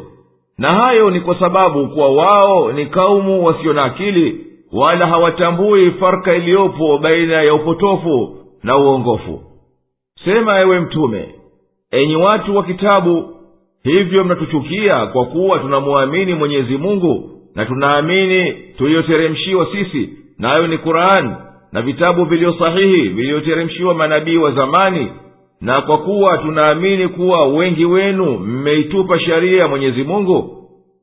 Waambie, nikuambieni malipo maovu kabisa kutokana na Mwenyezi Mungu ni hivyo vitendo vyenu nyinyi mliotengwa mbali na Mwenyezi Mungu na rehema yake, na mkakasirikiwa kwa sababu ya ukafiri wenu na uasi wenu, na mkazibwa nyoyo zenu, mkawa kama manyani na nguruwe, na mkamwabudu sheitani, na mkafuata upotovu. Nyinyi ndiyo mko katika daraja ya mwisho katika shari, kwa sababu nyinyi ni watu waliopotea kabisa, mkaiwacha njia ya haki.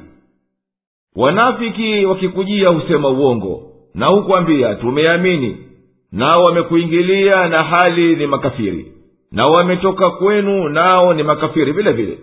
Na Mwenyezi Mungu anaujua vyema unafiki wanaouficha, na yeye ndiye atakayewaadhibu. Na utawaona wengi wao hawa wanakimbilia kufanya maasi na kuwatendea uadui wengineo, na pia katika kula mali ya haramu kama rushwa, yani mrungura na riba. Uovu gani huo utendao? Singelikuwa vyema lao kuwa wanazuoni wao na makuhani wangeliwakataza kusema uongo na kula haramu. Uovu mkubwa huo wanaufanya kwa kuacha kusemezana na kukatazana maasi. Mayahudi walisema, mkono wa Mwenyezi Mungu umefumba, haukunjuki ukatoa. Mwenyezi Mungu ameifumba mikono yao wao, na amewatenga mbali na rehema yake. Mwenyezi Mungu ni mkwasi, anajitosha. Yeye hutoa pendavyo, na hakika wengi wa watu wa kupita kiasi katika upotovu wao. Haya yaliyoteremka kwako huwazidisha udhalimu na ukafiri kwa sababu ya chuki na husda yao. Na sisi tumetia baina yao kwa wao uadui na bughdha mpaka siku ya Kiyama.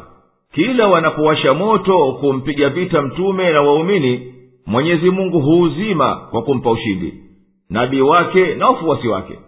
Na wao wanajitahidi kueneza fisadi katika nchi, na kufanya vitimbi, na kutia fitna, na kuchochea vita. Na Mwenyezi Mungu hawapendi mafisadi. Na lau kuwa watu wa kitabu, yani Mayahudi na Wakristo, wangeliuamini Uislamu na nabii wake, na wakaacha madhambi tuliyoyataja, tungeliwafutia makosa yao, na tungeliwatia katika bustani, yani pepo za neema, wakastarehe humo. Na lau kuwa wao wamezihifadhi Taurati na Injili kama zilivyoteremshwa, na wakazitenda na wakaamini yote yaliyoteremshiwa kutokana na Mola wao mlezi, nayo ni Qur'an, Mwenyezi Mungu angeliwakunjulia riziki ikiwajia kutoka kila upande. Na wao si wote sawa katika upotovu. Miongoni mwao wapo jamaa walioadilifu, wana akili zao timamu. Hao ndio wale waliomwamini Muhammad na wakaiamini Qur'an, lakini wengi wao wanatenda vitendo viovu na wanasema mabaya na wanajitenga na haki. يا أيها الرسول بلغ ما أنزل إليك من ربك وإن لم تفعل فما بلغت رسالته والله يعصمك من الناس إن الله لا يهدي القوم الكافرين قل يا أهل الكتاب لستم على شيء حتى تقيموا التوراة والإنجيل وما أنزل إليكم من ربكم وليزيدن كثيرا منهم ما أنزل إليك من ربك طغيانا وكفرا فلا تأس على القوم الكافرين إن الذين آمنوا والذين هادوا والصابئون والنصارى من آمن بالله واليوم الآخر وعمل صالحا فلا خوف عليهم ولا هم يحزنون لقد أخذنا ميثاق بني إسرائيل وأرسلنا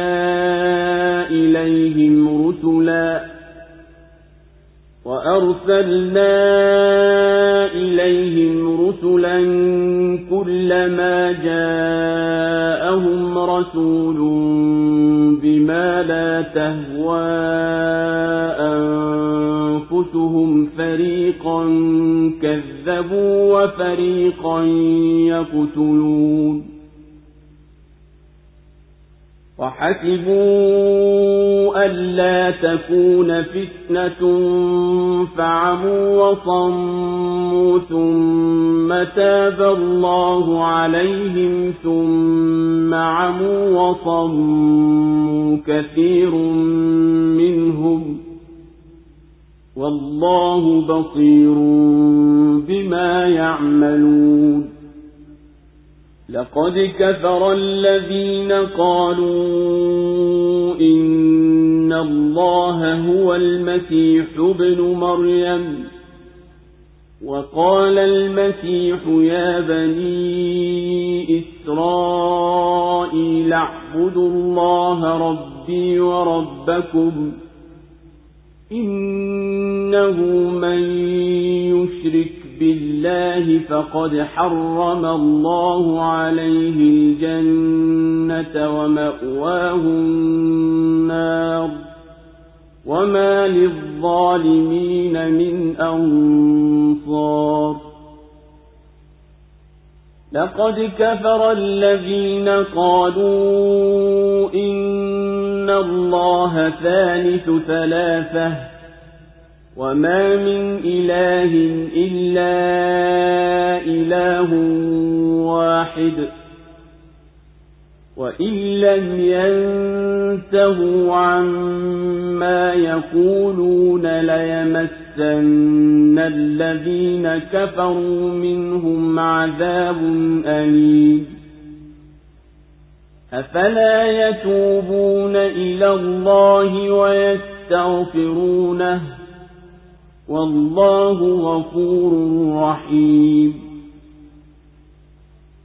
ما المسيح ابن مريم إلا رسول قد خلت من قبله الرسل وأمه صديقة كانا يأكلان الطعام انظر كيف نبين لهم الآيات ثم انظر أنا يؤفكون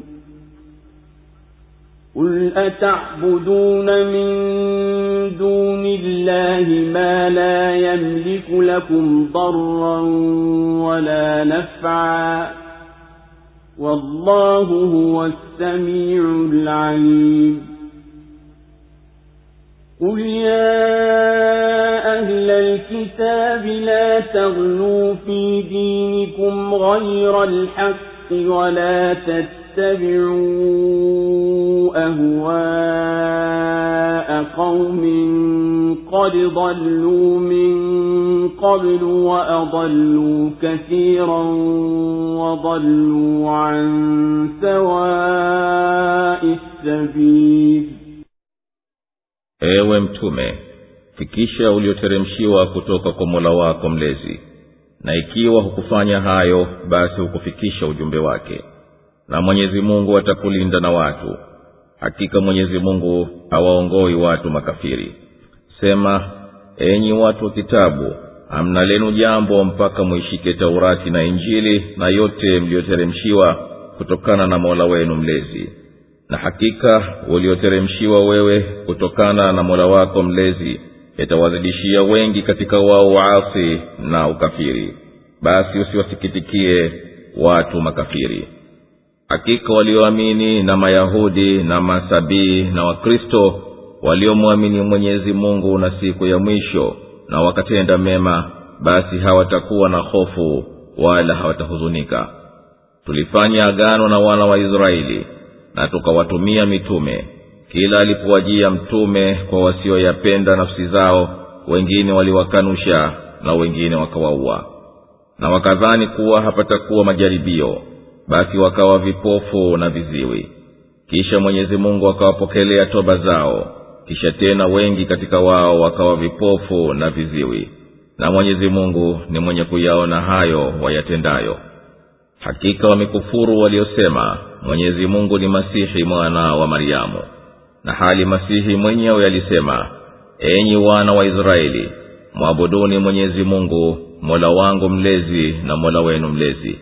Kwani anayemshirikisha Mwenyezi Mungu, hakika Mwenyezi Mungu hatamharimishia pepo na mahali pake ni motoni, na waliodhulumu hawatakuwa na wakuwanusuru. Kwa hakika wamekufuru waliosema Mwenyezi Mungu ni watatu wa utatu, hali hakuna Mungu ila Mungu mmoja. Na ikiwa hawaachi hayo wanayoyasema, kwa yakini itawakamata adhabu chungu wale wanaokufuru. Je, hawatubu kwa Mwenyezi Mungu na wakamwomba msamaha? Na Mwenyezi Mungu ni mwenye maghfira na mwenye kurehemu. Masihi mwana wa Maryamu si chochote ila ni mtume. Wamekwisha pita mitume kabla yake, na mama yake ni mwanamke mkweli. Wote wawili walikuwa wakila chakula. Angalia jinsi tunavyowabainishia aya, kisha angalia vipi wanavyogeuzwa.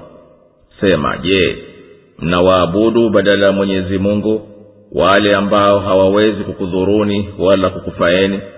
Na Mwenyezi Mungu ndiye mwenye kusikia, mwenye kujua. Sema, enyi watu wa kitabu, msipite kiasi katika dini yenu bila ya haki, wala msifuate matamanio ya watu waliokwisha potea tangu zamani, na wakawapoteza wengi, na wenyewe wakapotea njia iliyo sawa. Allahu Akbar, Allahu Akbar. La ilaha illa Allah. Ewe uliyetumwa na Mwenyezi Mungu, waeleze watu yote uliofunuliwa na Mola wako mlezi, na waite wafuate huo ujumbe, wala usiogope maudhi ya yeyote. Na ukitofanya hivyo, basi imekuwa hukufikisha ujumbe wa Mwenyezi Mungu, kwani wewe umekalifishwa ufikishe ujumbe kwa watu wote. Na Mwenyezi Mungu atakulinda na maudhi ya makafiri. Ni mtindo wake Mwenyezi Mungu kuwa hamnusuru aliyepotea akayacha haki. Hakika Mwenyezi Mungu hawaongoi makafiri kwenye njia iliyokaa sawa. Ewe mtume, waambie watu wa kitabu, yaani Biblia, hakika nyinyi hamtakuwa mnafuata dini sahihi ila mtapozitangaza hukumu zote za Taurati na Injili na mkazitenda. Na mkiamini Kurani iliyoteremshwa na Mwenyezi Mungu kwa mtume wake kwa ajili ya kuogoa watu. Na yakinika, ewe mtume, kwamba wengi wa watu wa kitabu watazidi udhalimu na ukafiri na inadi juu ya Kurani kwa uhasidi wao na chuki. Basi usiwahuzunikie watu ambao wametiwa muhuri wa upinzani. Hakika waliomwamini Mwenyezi Mungu, yaani Waislamu na wafuasi wa Musa katika Mayahudi, na waliotoka kwenye dini nyinginezo, na wafuasi wa Isa katika Manasara, wote hao wakisafisha imani yao kwa Mwenyezi Mungu, na wakaamini kufufuliwa na malipo, na wakatenda mema kama ilivyofunzwa na Uislamu, hao wote watasalimika na adhabu na watakuwa katika furaha ya peponi siku ya Kiyama. Sisi tuliagana na Mayahudi wana wa Israeli kwa agano madhubuti katika Taurati kuwa wafuate hukumu zake, na tukawapelekea manabii wengi wawabainishie na wawatilie mkazo wa ahadi yetu. Lakini walivunja ahadi, wakawa kila akiwajia mtume ambaye hakuwafikiana na matamanio yao, ama walimkanusha au walimuua. Na hao wana wa Israeli walidhani hawatapata majaribio, yaani shida za kufafanua baina ya waliosimama imara na wasiosimama imara. Kwa hivyo hawakuweza kustahamili, bali wengi wao walipotea wakawa kama vipofu na viziwi. Wakaiacha haki na Mwenyezi Mungu akawapatiliza kwa madhila. Baadaye waliporejea kwa Mwenyezi Mungu na wakatubu, alikubali toba zao na akawarejeshea utukufu wao. Lakini baadaye tena wakaingia katika upotofu na wakawa kama vipofu na viziwi. Na Mwenyezi Mungu anawajua vyema na atashuhudia vitendo vyao na atawalipa kwavyo. wenye kudai kuwa Mwenyezi Mungu yu katika Isa bin Maryam, hata akawa yeye Mungu kama wasemavyo Kristo hii leo, hakika wamekufuru. Yeye Isa hana dhambi ya haya, kwani hakupata kudai hivyo hata mara moja, bali yeye aliwaamrisha wana wa Israeli wamsafie imani Mwenyezi Mungu peke yake kwa kusema, hakika Mwenyezi Mungu ndiye aliyeniumba mimi na nyinyi, na ndiye anayeniendeshea mambo yangu yote, na kwamba kila mwenye kumshirikisha Mwenyezi Mungu malipo yake ni kuwa hatoingia peponi kabisa, bali ataingia motoni, kwa kuwa amekiuka mipaka ya Mwenyezi Mungu, na mwenye kuvunja mipaka yake hataepuka na adhabu. Yesu kasema, sikia Israeli, Bwana Mungu wetu ni Bwana mmoja. Marko 12:28. Mimi siwezi kufanya neno mwenyewe. Yohana 5:30. Ninaapa kwenda kwa Mungu wangu, naye ni Mungu wenu. Yohana 20:17. Haiwi mwenye kudai kuwa Mwenyezi Mungu ni mmoja katika utatu, kama wadaivyo Kristo sasa, awe anamuamini Mwenyezi Mungu. Na hakika iliyothibiti ni kuwa hapana Mungu ila Mwenyezi Mungu mmoja pekee. Na ikiwa hawa waliopotoka hawatoacha itikadi zao potovu, wakarejea kwenye utiifu wa Mwenyezi Mungu, hapana budi ila itawasibu adhabu kali. Biblia inasema kuwa ya kwanza katika amri 10 alizopewa Musa ni usiwe na miungu mingine ila mimi.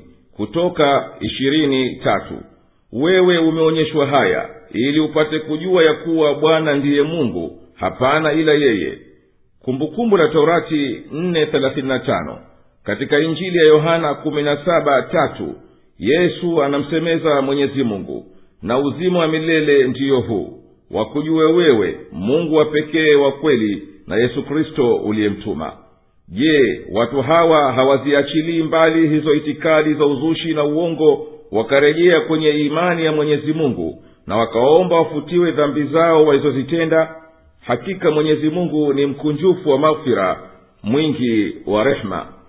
Isa bin Maryamu si chochote ila ni mwanadamu aliyepata neema ya Mwenyezi Mungu kwa kuteuliwa kuwa ni mtume kama walivyomtangulia wengi kabla yake. Na mama yake Isa ni mmoja katika wanawake, aliyejaliwa kuwa ni mkweli katika kauli yake na mwenye kumwamini Mola wake mlezi.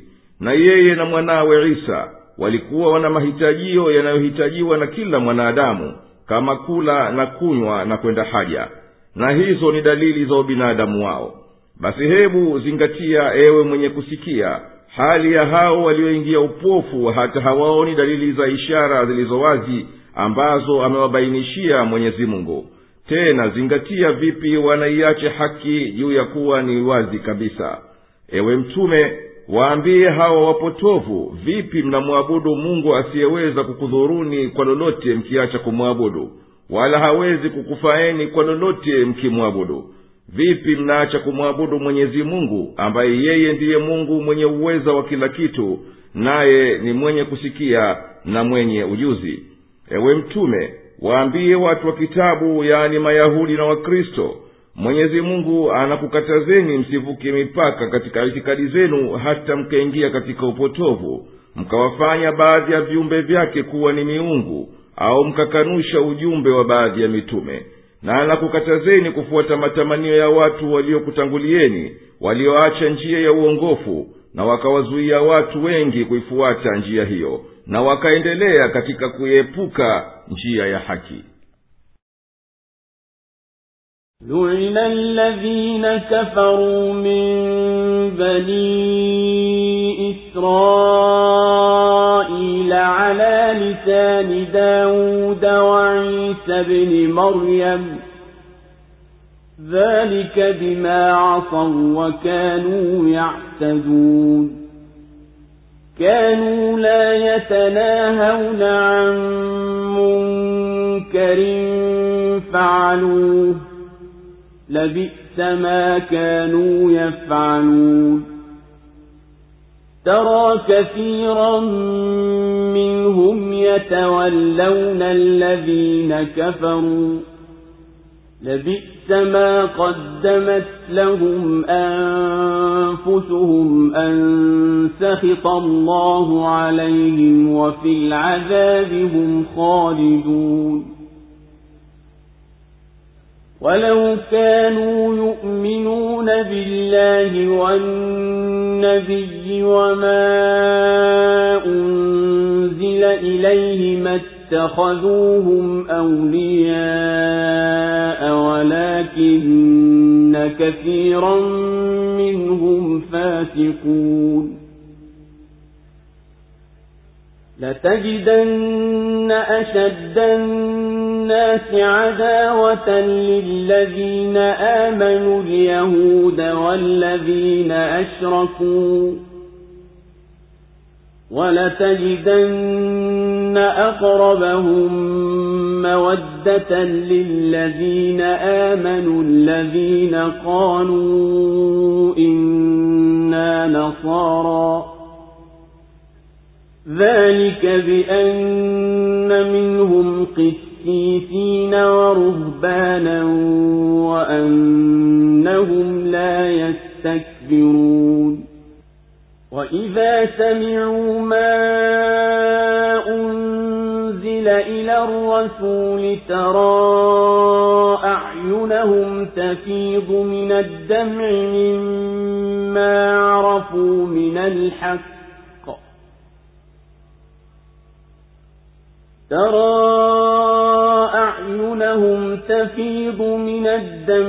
مما عرفوا من الحق يقولون ربنا آمنا فاكتبنا مع الشاهدين وما لنا لا نؤمن بالله وما جاءنا من الحق ونطمع أن يدخلنا ربنا مع القوم الصالحين فأثابهم الله بما قالوا جنات تجري من تحتها الأنهار خالدين فيها وذلك جزاء المحسنين والذين كفروا وكذبوا بآياتنا أولئك أصحاب الجحيم walilaniwa waliokufuru miongoni mwa wana wa Israeli kwa ulimi wa Daudi na wa Isa mwana wa Maryamu. Hayo ni kwa sababu waliasi na wakawa wanapindukia mipaka.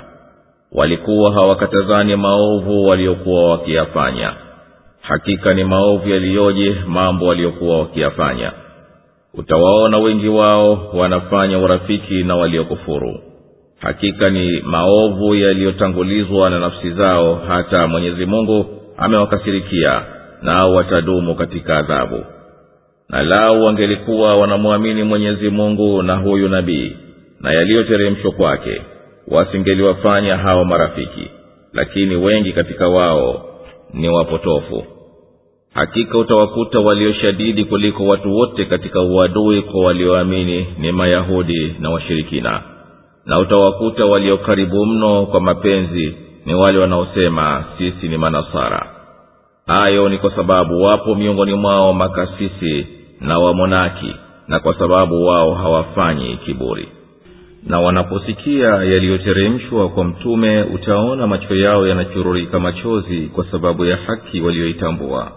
Wanasema, Mola wetu mlezi, tumeamini, basi tuandike pamoja na wanaoshuhudia. Na kwa nini tusimuamini Mwenyezi Mungu na haki iliyotujia, na hali tunatumai Mola wetu mlezi atuingize pamoja na watu wema? Basi Mwenyezi Mungu atawalipa kwa yale walioyasema. Bustani zipitazo mito kati yake, humo watadumu, na haya ndiyo malipo ya wafanyao wema. Na wale waliokufuru na wakazikanusha ishara zetu, hao ndio watu wa motoni. Allahu Akbar,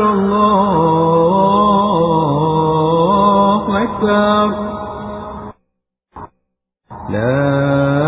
La ilaha illa Allah.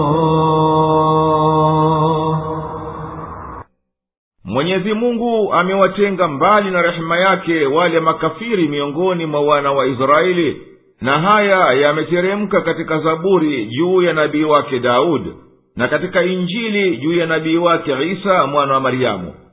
Na hayo ni kwa sababu ya uasi wao kutokana na utiifu wa Mwenyezi Mungu na kutazama kwao katika udhalimu na ufisadi.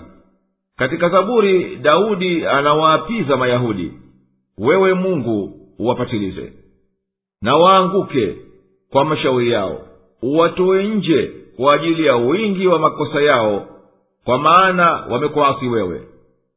Zaburi 5:10 katika injili Yesu anawalaani, enyi nyoka, wana wa majoka, mtaikimbiaje ya hukumu ya Jahannam. Mathayo 23:33. Mtindo wao ulikuwa kutuambizana, hapana amkatazaye mwenziwe kufanya uovu. Kufanya kwa uovu na kuacha kukatazana ni katika vitendo vinavyochusha mno. Utawaona wengi miongoni mwa wana wa Israeli hufanya urafiki na washirikina, mapagani, na wanawafanya hao ndio wenzi wao, wakishirikiana katika kupiga vita Uislamu. Kitendo hichi kiovu wanajirimbikizia wenyewe nafsi zao, waje kupata malipo yake kwa kupata ghadhabu za Mwenyezi Mungu, na wapate kudumu milele katika adhabu ya Jahannam. Hayo yalikuwa zama za Mtume sallallahu alaihi wasallam, na mpaka hii leo Mayahudi wanatafuta kila rafiki ambaye atauvunja Uislamu, ilhali yafaa wawaone Waislamu ndio wa karibu mno nao, kwa kuwa wanaamini Mungu mmoja na wanaamini manabii wao wote. Na lau kuwa itikadi yao ni sawa kama inavyofaa iwe kwa kumwamini Mwenyezi Mungu na mtume wake Muhammad sallallahu alaihi wasallam na Qur'ani aliyoteremshiwa, basi wasingeliwafanya makafiri kuwa ni wenzao kuwapinga waumini. Lakini wengi miongoni mwa wana wa Israeli ni maasi, wameacha dini. Ewe nabii, tunakuhakikishia ya kwamba utaona hapana watu wanaokuchukia na kukubughudhi wewe na wanaokuamini kama Mayahudi, na hawa wanaomshirikisha Mwenyezi Mungu katika ibada.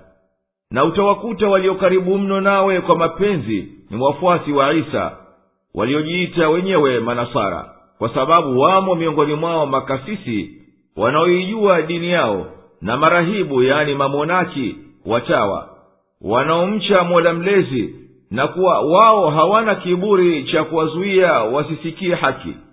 Na haya yanaonekana kuwa Waislamu wengi duniani asili yao walikuwa Manasara wa Kristo. Wao wakishapata fursa ya kufahamu Uislamu hufuata, lakini ni wachache miongoni mwa Mayahudi waliosilimu. Kinachowazuia ni kiburi, lakini waliosilimu basi wamekuwa Waislamu wakubwa.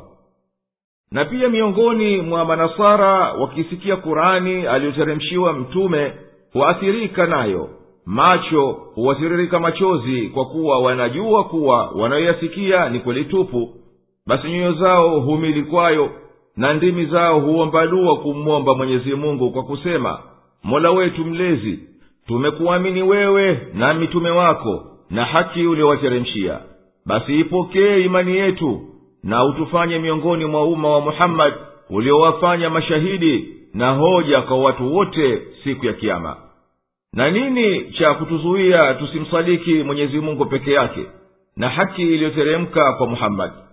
Na hali sisi tunamtaraji Mwenyezi Mungu atuingize peponi pamoja na watu wenye imani njema na vitendo vyema.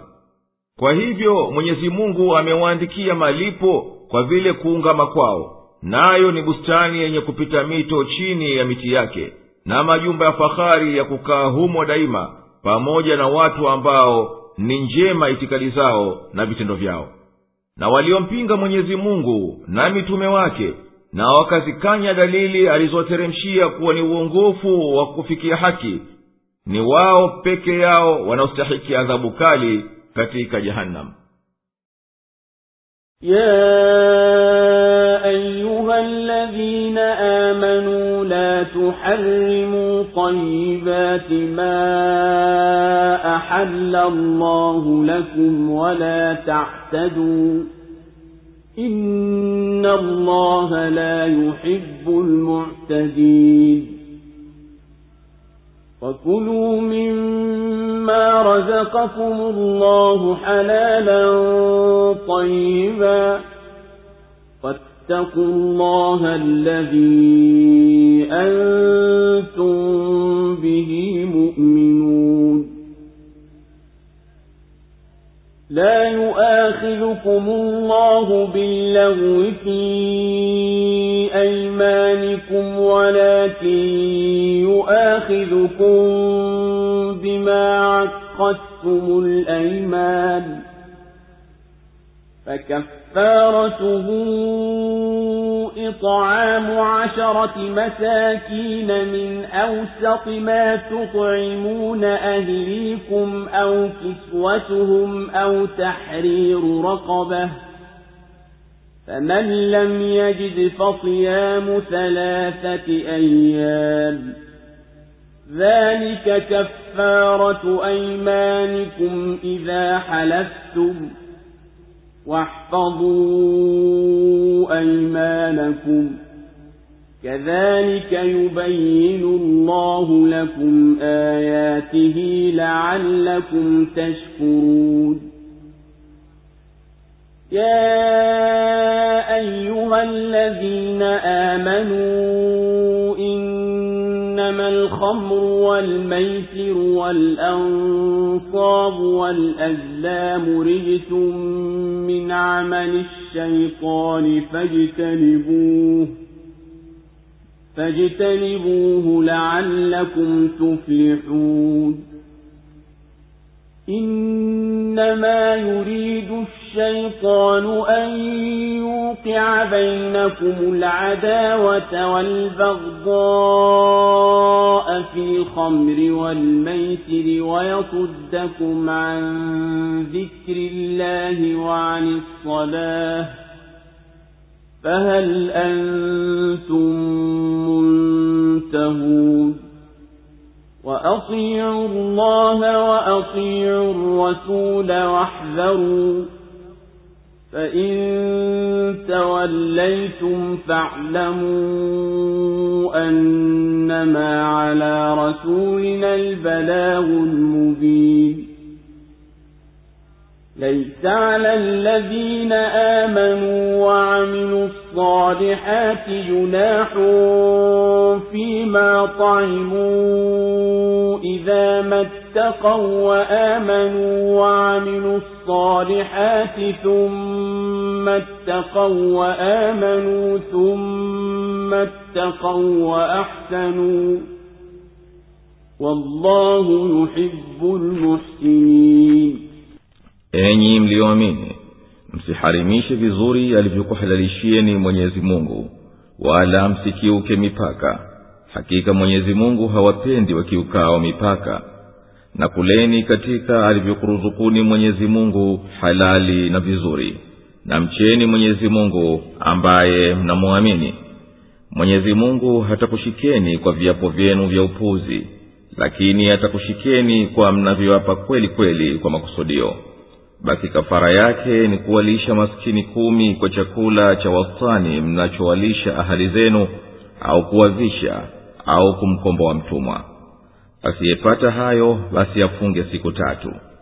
Hii ndiyo kafara ya viapo vyenu mnapoapa.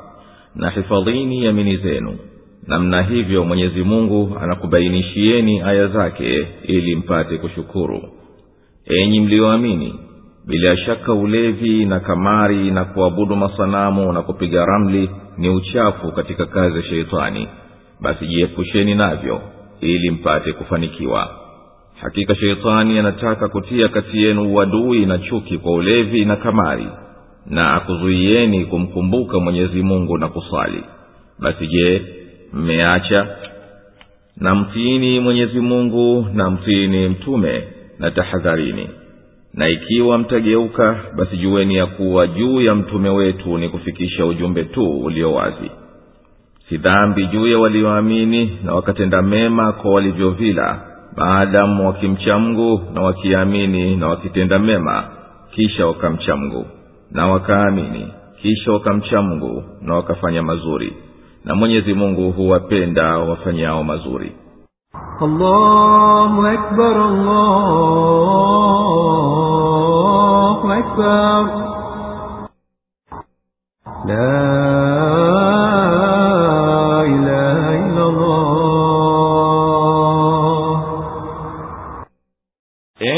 mlioamini, msijiharimishie nafsi zenu vitu vizuri alivyokuhalalishieni Mwenyezi Mungu, wala msipite mipaka aliyokuwekeni Mwenyezi Mungu ya kufuata mambo ya wastani. Hakika Mwenyezi Mungu hawapendi watu wanaopindukia mipaka. Na kuleni vitu alivyokupeni Mwenyezi Mungu, na akavifanya vyepesi kwenu, na akavifanya ni halali na ni vizuri kwa nafsi zenu. Na daima mwogopeni Mwenyezi Mungu, na mtiini yeye maadamu nyinyi mnamwamini yeye. Mwenyezi Mungu hakutiini adabu kwa sababu ya kuwapa kiapo msichokusudia, bali hakika yeye hukutieni adabu kwa sababu ya kuvunja viapo mlivyovikusudia na yamini mliyojifunga nayo. Basi ikiwa mmevunja kiapo, itakupaseni mfanye jambo la kukughufirieni dhambi zake. Na mambo yenyewe ni kuwalisha mafakiri 10 kwa siku moja, kwa chakula cha kawaida mnachokila nyinyi na jamaa zenu mnaoangalia, yani watu wenu wa nyumbani, bila israfu wala ubakhili. Au kuwavika mafakiri 10 kwa kivazi kilichozoewa, au kumkomboa mtu kutoka utumwani. Na mfano wa mtumwa ni mtu aliyoko kifungoni kwa dhulma au chini ya utawala wa dhulma. Ikiwa mwenye kuwapa hawezi kutenda lolote katika hayo, basi itampasa afunge siku 3. Na kila moja katika mambo haya hufuta dhambi za mwenye kuwapa kiapo cha kutiliania na akakivunja. Nanyi zilindeni yamini zenu, msiape katika mambo yasiyokuwa laiki yake, na wala msiache kutenda kitendo cha kughufiria dhambi pindi mkivunja kiapo. Kwa mpango huu Mwenyezi Mungu anakufafanulieni hukumu zake, ili mpate kushukuru neema zake kwa kuzijua na kuzifuata vilivyo. Katika hukumu ya yamini pana mawili yafaa tuyazingatie. Kwanza, Uislamu umeraghibisha sana kukomboa watumwa. Sababu nyingi zinazowajibisha haya. Kafara nyingi za dhambi zinahitaji kukomboa. Kafara ya kula mchana Ramadhani yahitaji ukombozi na kadhalika. Na katika hayo yanaonyesha Uislamu unachukia utumwa. Uislamu uliukiri utumwa kwa kuwa maadui wao walikuwa wakiwatia utumwani Waislamu. Basi na Uislamu ukaruhusu kuwatendea wao vivyo hivyo. Pili, Uislamu unakazania kulisha maskini kila ikipatikana fursa. Enyi wenye kumsadiki Mwenyezi Mungu na vitabu vyake na mitume wake, wenye kuifuata haki, kunywa au kuvuta chochote kinacholewesha, kucheza kamari na kusimamisha mawe ya kutolea mihanga kwa ajili ya masanamu nayo yaabudu, na kuwagua kwa mishale na mawe na karatasi za kuangalia kudra iliyo ghaibu, yote hayo si chochote ila ni uchafu wa kiroho na upotovu. Na hayo ni kupambiwa na shetani tu. Basi achilieni mbali ili mpate kufuzu duniani kwa maisha bora, na akhera mpate janna yenye neema. Kuwagua kwa mishale ilikuwa ikiandikwa juu ya vijiti. Kimoja kiliandikwa Mola wangu mlezi kaniamuru, na kingine Mola wangu mlezi kanikataza, na kingine hakikuandikwa kitu. Hutiwa vijiti hivyo katika mfuko kisha uchanganywa, na kohani hutia mkono wake akachomoa kimojapo, na akamjuvya mwenye kuuliza lililoaguliwa. Bila shaka shetani hana atakalo kwa kukushawishini kunywa ulevi na kucheza kamari, ila kuleta hitilafu na ugomvi na kuchukiana baina yenu, ili mdhoofike kwa kuondoka masikilizano na uvunjike umoja wenu, kwa sababu anavyokukupendeleeni mnywe ulevi na mcheze kamari. Na hayo ili mpate kuacha kumwabudu Mwenyezi Mungu na muache sala, ili akhera yenu iwe ovu kama ilivyo dunia yenu. Basi je, baada ya nyinyi kujua maovu haya, hamyatupili mbali ninayokukatazeni, mkamkosesha Iblisi makusudio yake? Mwenyezi Mungu mtukufu aliyetakasika ametaja mambo 8 yaliyopelekea kuharimishiwa ulevi na kamari. La kwanza, kuwa nafsi yake ni uchafu na uovu, kwani hayumkiniki kusifika kuwa ni mambo mazuri, kwa kuwa madhara yake yanaonekana wazi. Katika ulevi kuna uharibifu wa akili, na katika kamari ni kupoteza mali, na kwa yote mawili hayo upo uharibifu wa moyo, na sheitani ndiyo mwenye kuyapamba hayo.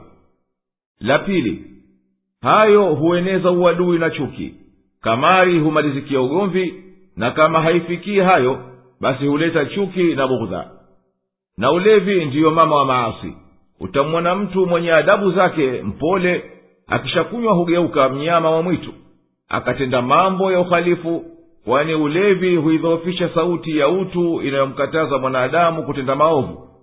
Utamwona mtu anajizuia kufanya kitendo kiovu, lakini akishakunywa ulevi au akavuta bangi japo kidogo, huiendea shari bila kujali. Basi si kama ulevi unaharibu akili tu, bali unalaza dhamiri ya mtu, anakuwa hana junaha. La tatu ni kuwa kamari na ulevi huua moyo. Mtu huwa hamkumbuki Mwenyezi Mungu, na kumkumbuka Mwenyezi Mungu ndiko kunakuhisha nyoyo. La nne, maasi hayo yanamzuilia mtu na sala. Kamari na ulevi humsahaulisha muumini na sala zake, na akiwa na swali hatimizi nguzo zake kama zitakikanavyo. Basi inakuwa sala zake ni kuinama na kuinuka bila kufuatana na moyo. Kwa hivyo basi imethibiti kuwa kuharimishwa mvinyo, pombe, tembo, bangi na kadhalika si kwa sababu ya kulevya kwake tu, bali ni kwa kumziba mtu fahamu zake, kumgubika asitambue atendalo. Na kwa hivyo ndiyo imepokewa kuwa kinacholevya kwa wingi wake, basi hata kidogo chake ni haramu, kwani hicho kidogo nacho kinapumbaza akili. Na juu ya haya pana madhara ya mwili kama madaktari walivyothibitisha. Kwa hivyo ulevi hata kidogo ni haramu.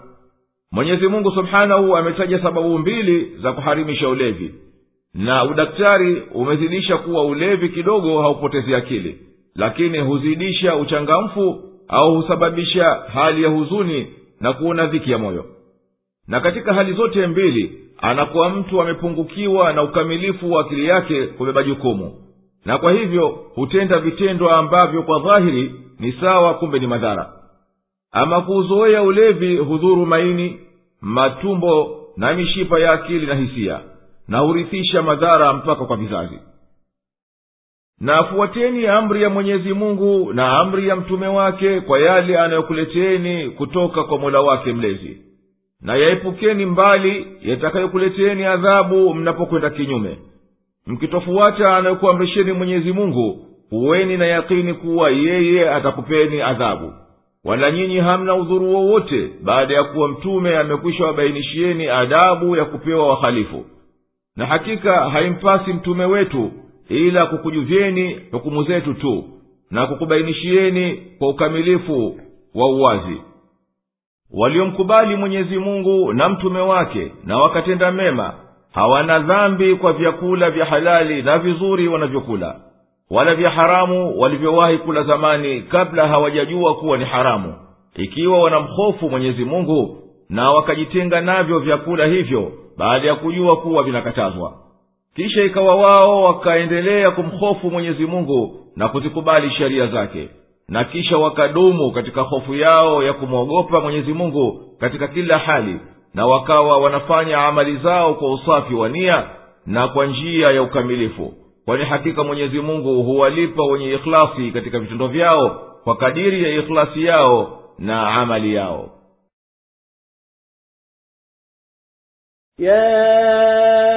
أيها الذين آمنوا ليبلونكم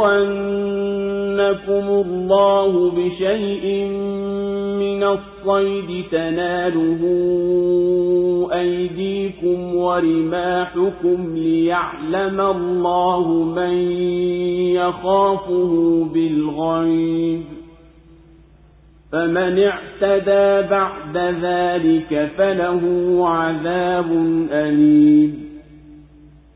يا أيها الذين آمنوا لا تقتلوا الصيد وأنتم حرم، ومن قتله منكم متعمدا فجزاء مثل ما قتل من النعم، فجزاء مثل ما قتل من النعم يحكم به ذوى عدل منكم هديا بالغ الكعبة أو كفارة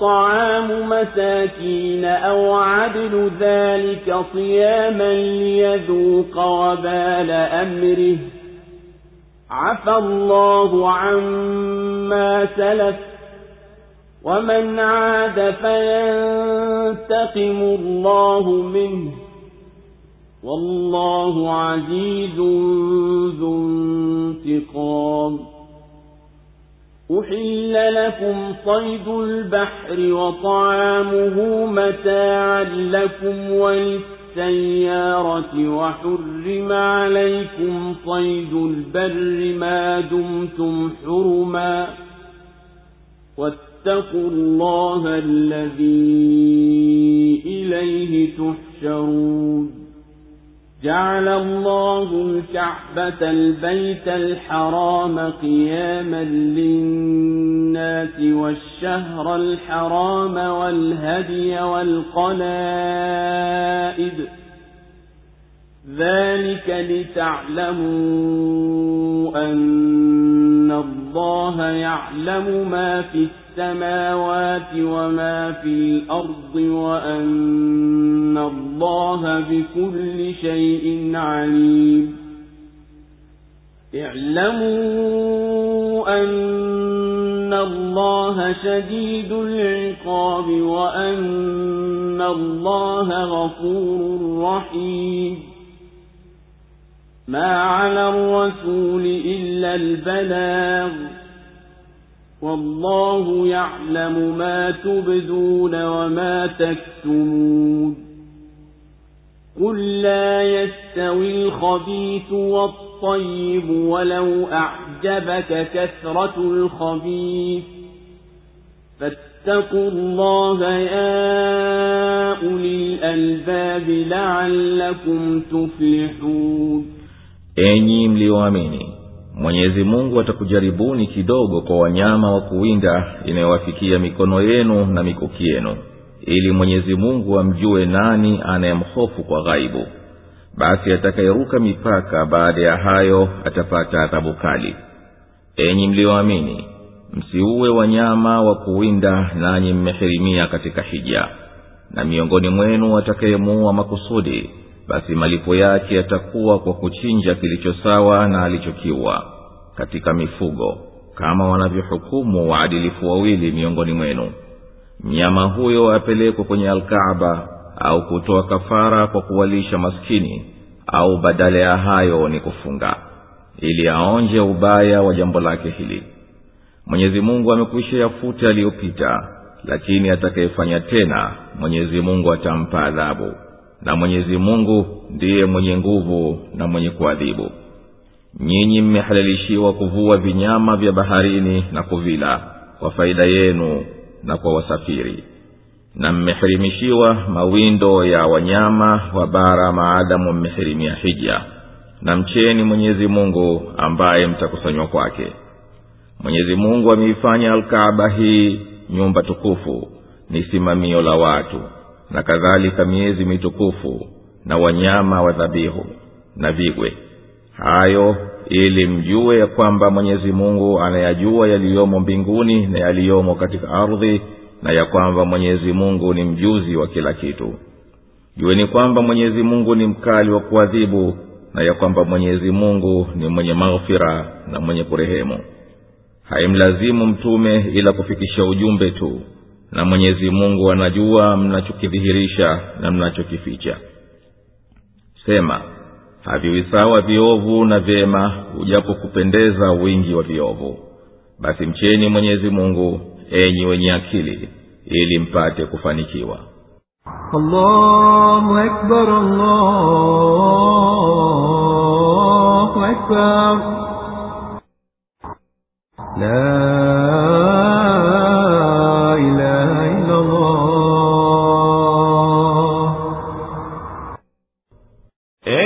mlioamini, hakika Mwenyezi Mungu anakufanyieni mtihani wakati wa hija kwa kuharimishieni baadhi ya wanyama na ndege ambao mnaweza kuwawinda kwa wepesi kwa mikono yenu na mikuki yenu.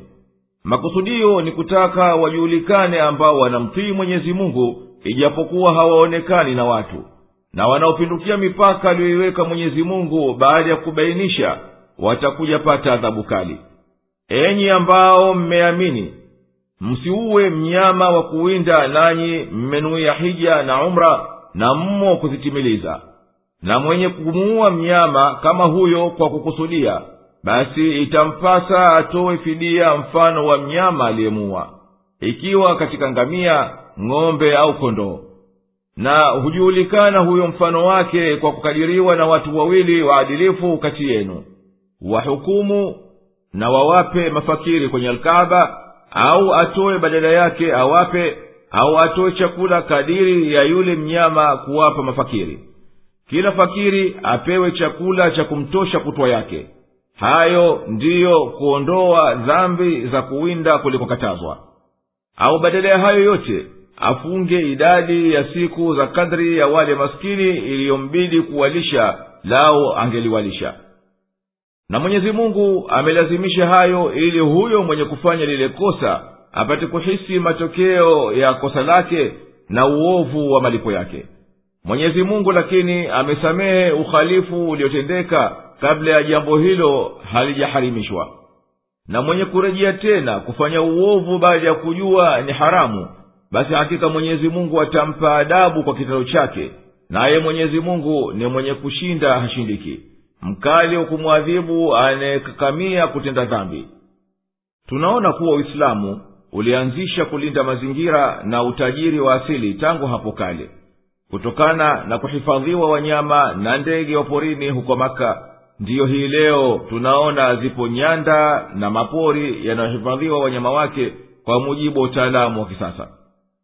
Mwenyezi Mungu amekuhalalishieni kuvua wanyama wa baharini na muwale na wanufaike kwao wakazi, wenyeji na wasafiri. Na amekuharimishieni kuwinda wanyama wa bara wasiofugwa kwa kawaida majumbani, katika muda ule unaokuwa katika hija au umra kwenye eneo takatifu linaloitwa Al-Haram. Na mzingatieni Mwenyezi Mungu na iogopeni adhabu yake, basi msende kinyume naye, kwani nyinyi mtarejea kwake siku ya Kiyama, na hapo atakulipeni kwa yote mlioyatenda. Huu ni mfano katika mifano mingi ya Uislamu tangu hapo kale unavyopendelea kulinda tabia ya mazingara kwa kuhifadhi wanyama wasiuliwe ovyo, na miti isikatwe ovyo, na hata maji ya mito na maziwa yasitumiwe kwa fujo, kwani Mwenyezi Mungu hawapendi wafujaji. Mwenyezi Mungu ameijalia Al-Kaaba, nayo ni hiyo nyumba aliyoitukuza, na akaharimisha watu na wanyama kufanywa uadui ndani yake na karibu yake. Ameijalia kuwa yenye kusimama na yenye kutukuzwa na yenye kuwapa amani watu, na iwe ndiyo kibla cha kuelekea watu katika swala zao, na watu waiendee kwa hija, wawe ni wageni wa Mwenyezi Mungu, na ili watende yale ya kuupa nguvu mmoja wao. Halikadhalika ameufanya mwezi wa hija na wanyama wanaotolewa dhabihu, na hasa wale wanaovishwa vigwe, ili watambuliwe na wanaowaona kuwa hao wametolewa hidaya kwenye hiyo nyumba.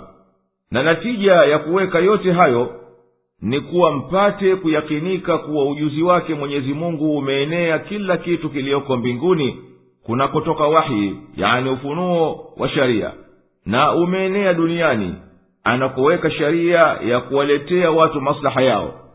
Na hakika ujuzi wa Mwenyezi Mungu umeenea juu ya kila kitu. Enyi watu, jueni kuwa adhabu ya Mwenyezi Mungu ni kali, humteremkia anayehalalisha vya haramu, naye pia ni mwingi wa kusamehe dhambi za mwenye kutubu na akaingia kumtii, naye ni mwenye rehema sana. Na kwa hivyo hamchukulii mtu papo kwa papo kwa kila alitendalo.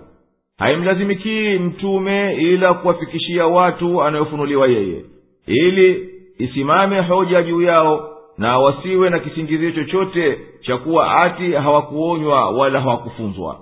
Basi yajueni anayokuleteni mtume, kwani Mwenyezi Mungu anayajua mnayodhihirisha na mnayoyaficha. ewe nabii, waambie watu, si sawa sawa vile vizuri anavyokuhalalishieni Mwenyezi Mungu na vibaya anavyokuharimishieni, kwani farka iliyo baina ya viwili hivyo kwa Mwenyezi Mungu ni kubwa, na hata hivyo vibaya vingawa ni vingi na vinawapendeza watu wengi. Basi enyi wenye akili, ufanyeni utiifu kwa Mwenyezi Mungu, uweni kinga yenu isikupateni adhabu yake kwa kukhiari vilivyo vyema na kujiepusha na viovu, ili mpate kuwa miongoni mwa waliofuzu duniani na akhera.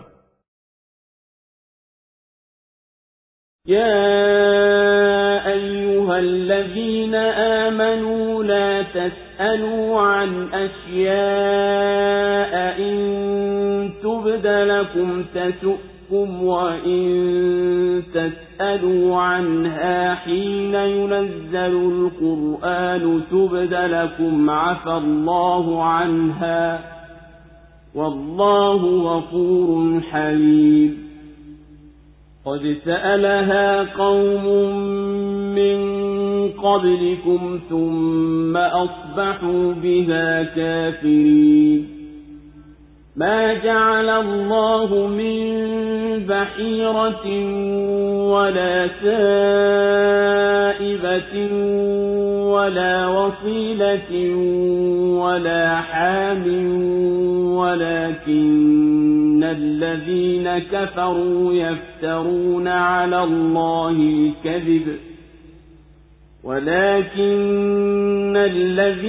كفروا يفترون على الله الكذب وأكثرهم لا يعقلون.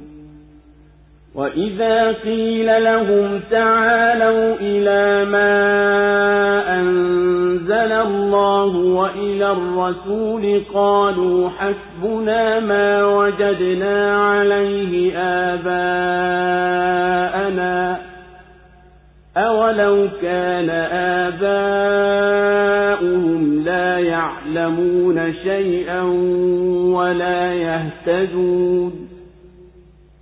يا أيها الذين آمنوا عليكم أنفسكم لا يضركم من ضل إذا اهتديتم إلى الله مرجعكم جميعا فينبئكم بما كنتم تعملون.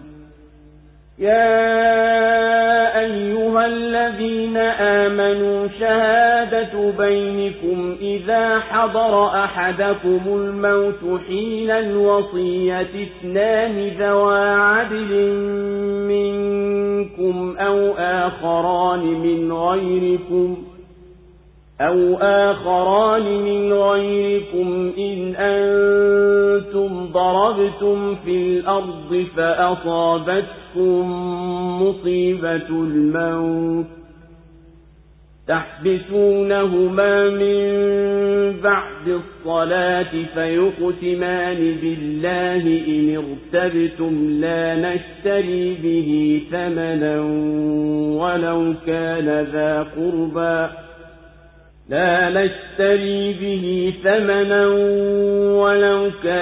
ذا قربى ولا نكتم شهادة الله إنا إذا لمن الآثمين. فإن عثر على أنهما استحقا إثما فآخران يقومان مقامهما من الذين استحق عليهم الأوليان فيقسمان بالله لشهادتنا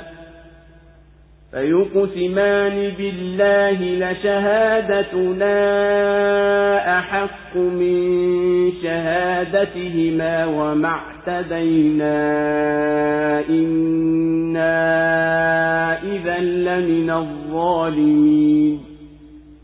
ذلك أدنى أن يأتوا بالشهادة على وجهها أو يخافوا أن ترد أيمان بعد أيمانهم واتقوا الله واسمعوا والله لا يهدي القوم الفاسقين.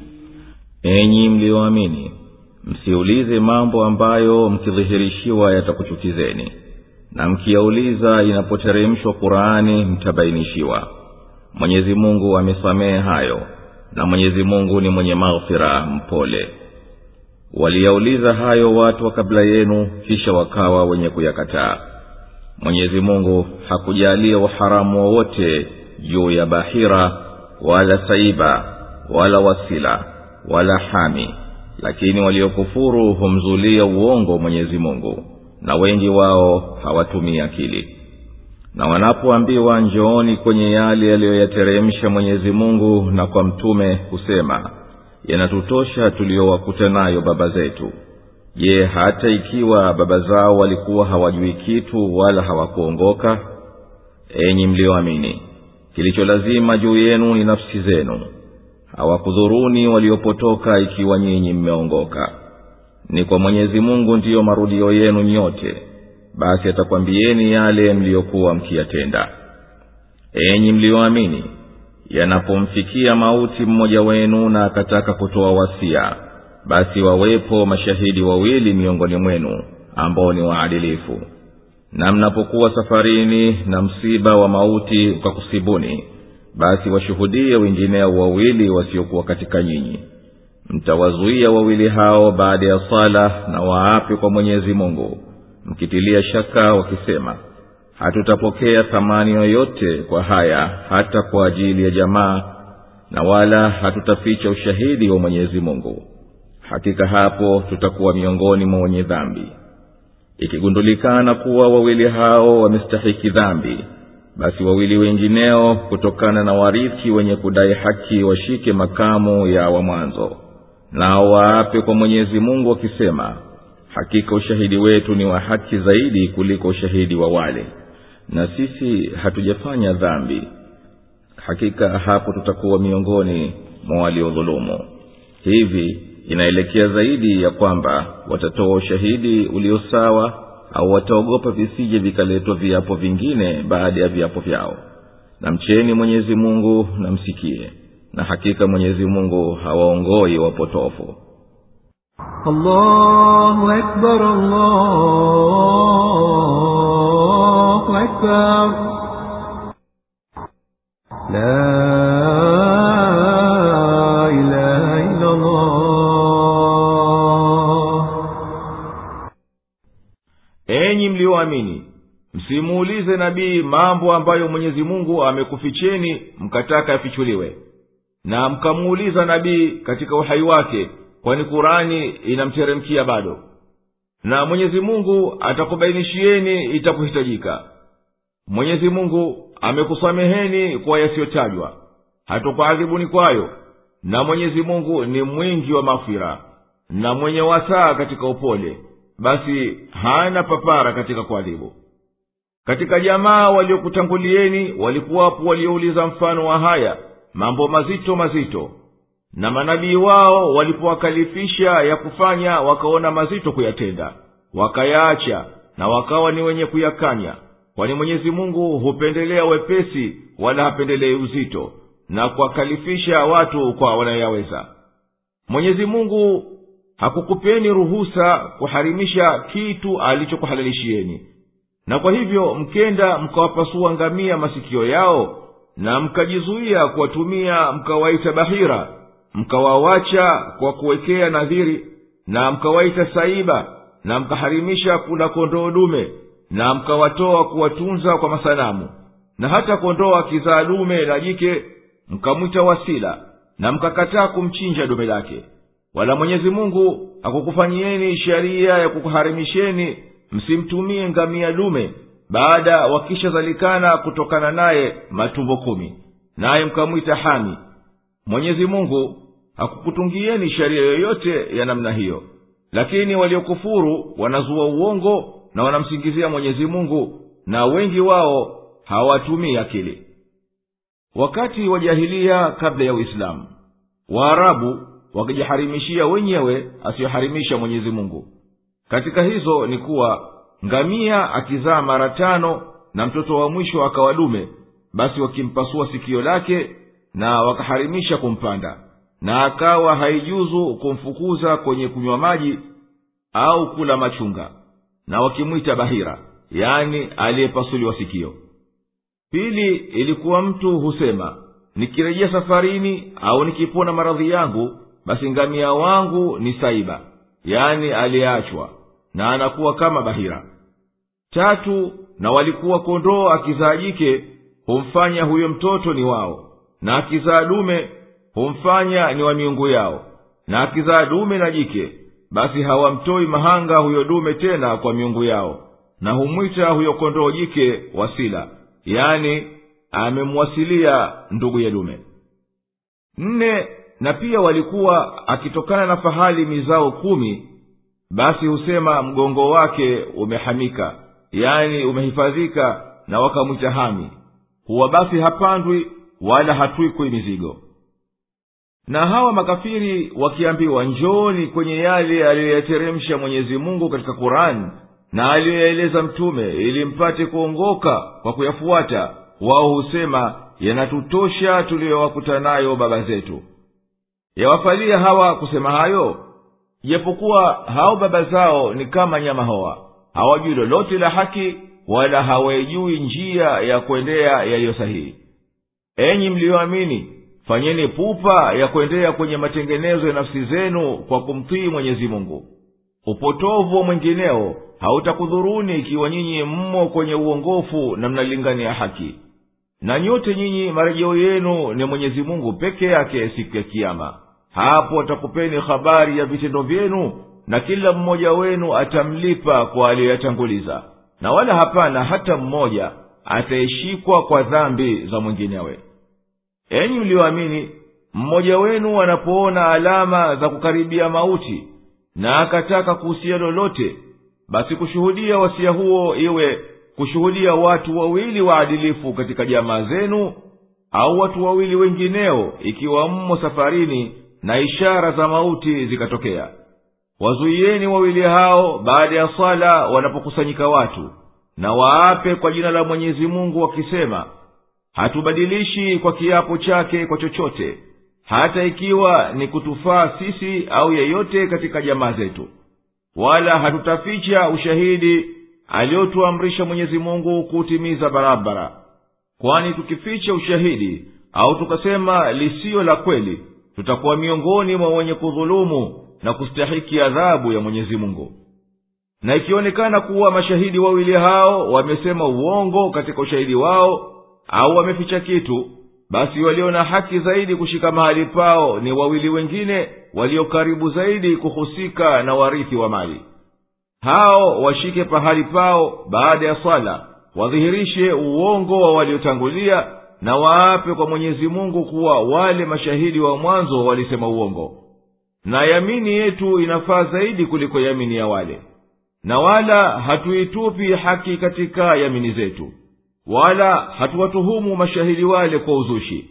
Kwani tukifanya hivyo tutakuwa katika waliodhulumu, wenye kustahiki adhabu ya mwenye kumdhulumu mwinginewe. Hukumu hii ndiyo njia ya karibu mno ya kuwezesha mashahidi watoe ushahidi ulio sawa, kuhifadhi kiapo chao kwa Mwenyezi Mungu, au kwa kuogopa kufedheheka kwa kudhihiri uongo wao pindi ikiwa warithi watakula yamini kupinga kiapo chao. Nanyi mumwangalie sana Mwenyezi Mungu katika viapo vyenu na amana zenu, na zitiini hukumu zake na muwe radhi nazo, kwani katika hayo ndiyo yanapatikana maslaha yenu. Na msikhalifu hukumu za Mwenyezi Mungu, msije kutoka kwenye utiifu wake, kwani yeye hamnafiishi kwa uongozi wake mwenye kutoka katika utiifu wake. يوم يجمع الله الرسل فيقول ماذا أجبتم قالوا لا علم لنا إنك أنت علام الغيوب إذ قال الله يا عيسى ابن مريم اذكر نعمتي عليك وعلى والدتك إذ أيدتك بروح القدس تكلم الناس في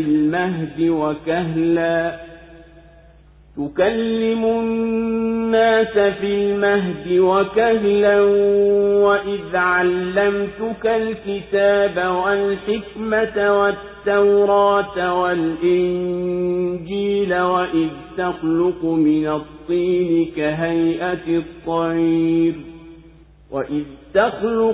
الطين كهيئة الطير بإذني فتنفخ فيها فتكون طيرا بإذني وتبرئ الأكمه والأبرص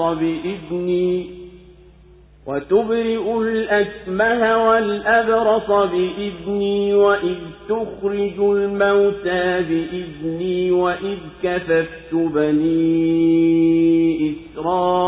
إسرائيل عنك إذ جئتهم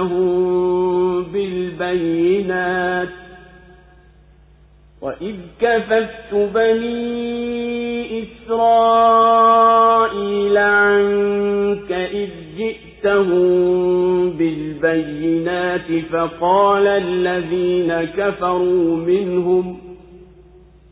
فقال الذين كفروا منهم إن هذا إلا سحر مبين وإذ أوحيت إلى الحواريين أن آمنوا بي وبرسولي قالوا آمنا واشهد بأننا مسلمون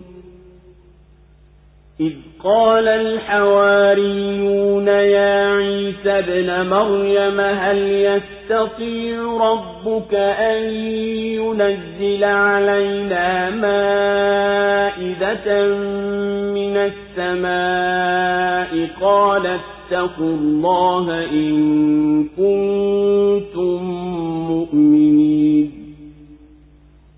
قالوا نريد أن نأكل منها وتطمئن قلوبنا ونعلم أن قد صدقتنا ونكون عليها من الشاهدين قال عيسى ابن مريم اللهم ربنا أنزل علينا مائدة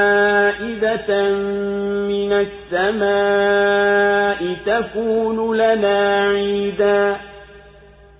تكون لنا عيدا لأولنا وآخرنا وآية منك وارزقنا وأنت خير الرازقين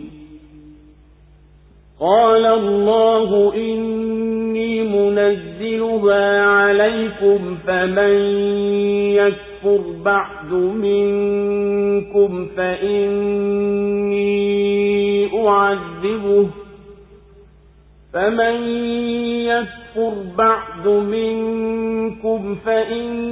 فإني أعذبه عذابا لا أعذبه أحدا من العالمين. Ile siku ambayo Mwenyezi Mungu atakuwakusanya mitume awaambie, mlijibiwa nini? Watasema, hatuna ujuzi. Hakika wewe ndiye mjuzi mkubwa wa yote yaliyofichikana. Na pale Mwenyezi Mungu ataposema, ewe Isa bin Maryamu, kumbuka neema yangu juu yako na juu ya mama yako, nilipokutia nguvu kwa Roho Takatifu, ukazungumza na watu katika utoto na utu uzimani, na nilivyokufunza kuandika na hikma na Taurati na Injili, na ulipotengeneza udongo sura ya ndege kwa idhini yangu, kisha ukapuliza ikawa ndege kwa idhini yangu, na ulipowaponesha vipofu na wakoma kwa idhini yangu, na ulipowafufua wafu kwa idhini yangu, na nilipokukinga na wana wa Israeli ulipowajia na hoja zilizowazi, na wakasema waliokufuru miongoni mwao, haya si lolote ila ni uchawi mtupu. na nilipowafunulia wanafunzi kwamba waniamini mimi na mtume wangu, wakasema tumeamini na shuhudia kuwa sisi ni Waislamu. Wanafunzi waliposema, ewe Isa bin Maryamu, je, Mola wako mlezi anaweza kututeremshia chakula kutoka mbinguni? Akasema, mcheni Mwenyezi Mungu ikiwa nyinyi ni waumini. Wakasema, tunataka kukila chakula hicho na nyoyo zetu zitue, na tujue kwamba umetuambia kweli, na tuwe miongoni mwa wanaoshuhudia.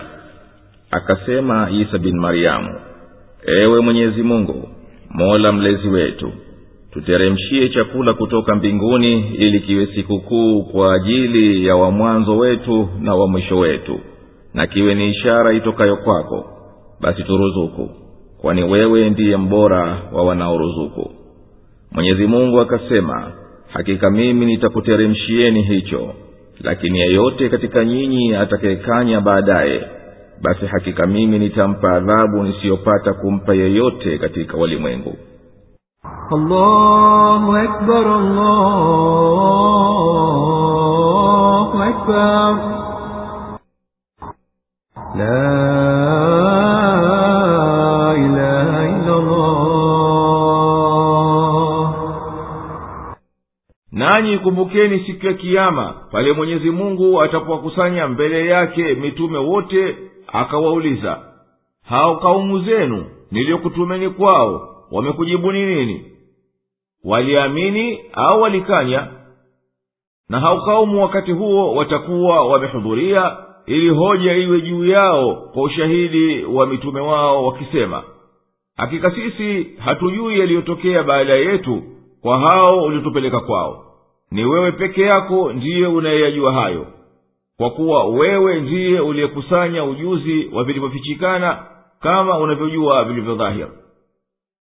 Na wakati huo Mwenyezi Mungu atamwambia Isa mwana wa Maryamu miongoni mwa mitume, kumbuka neema niliyokuneemesha wewe na mama yako katika dunia, nilipokutia nguvu kwa wahi, yani ufunuo, na nikakutamkisha nawe ni mtoto mchanga, ili kumuondolea tuhuma aliyotuhumiwa mama yako, kama nilivyokutamkisha nawe ni mtu mzima kwa ufunuo niliokufunulia.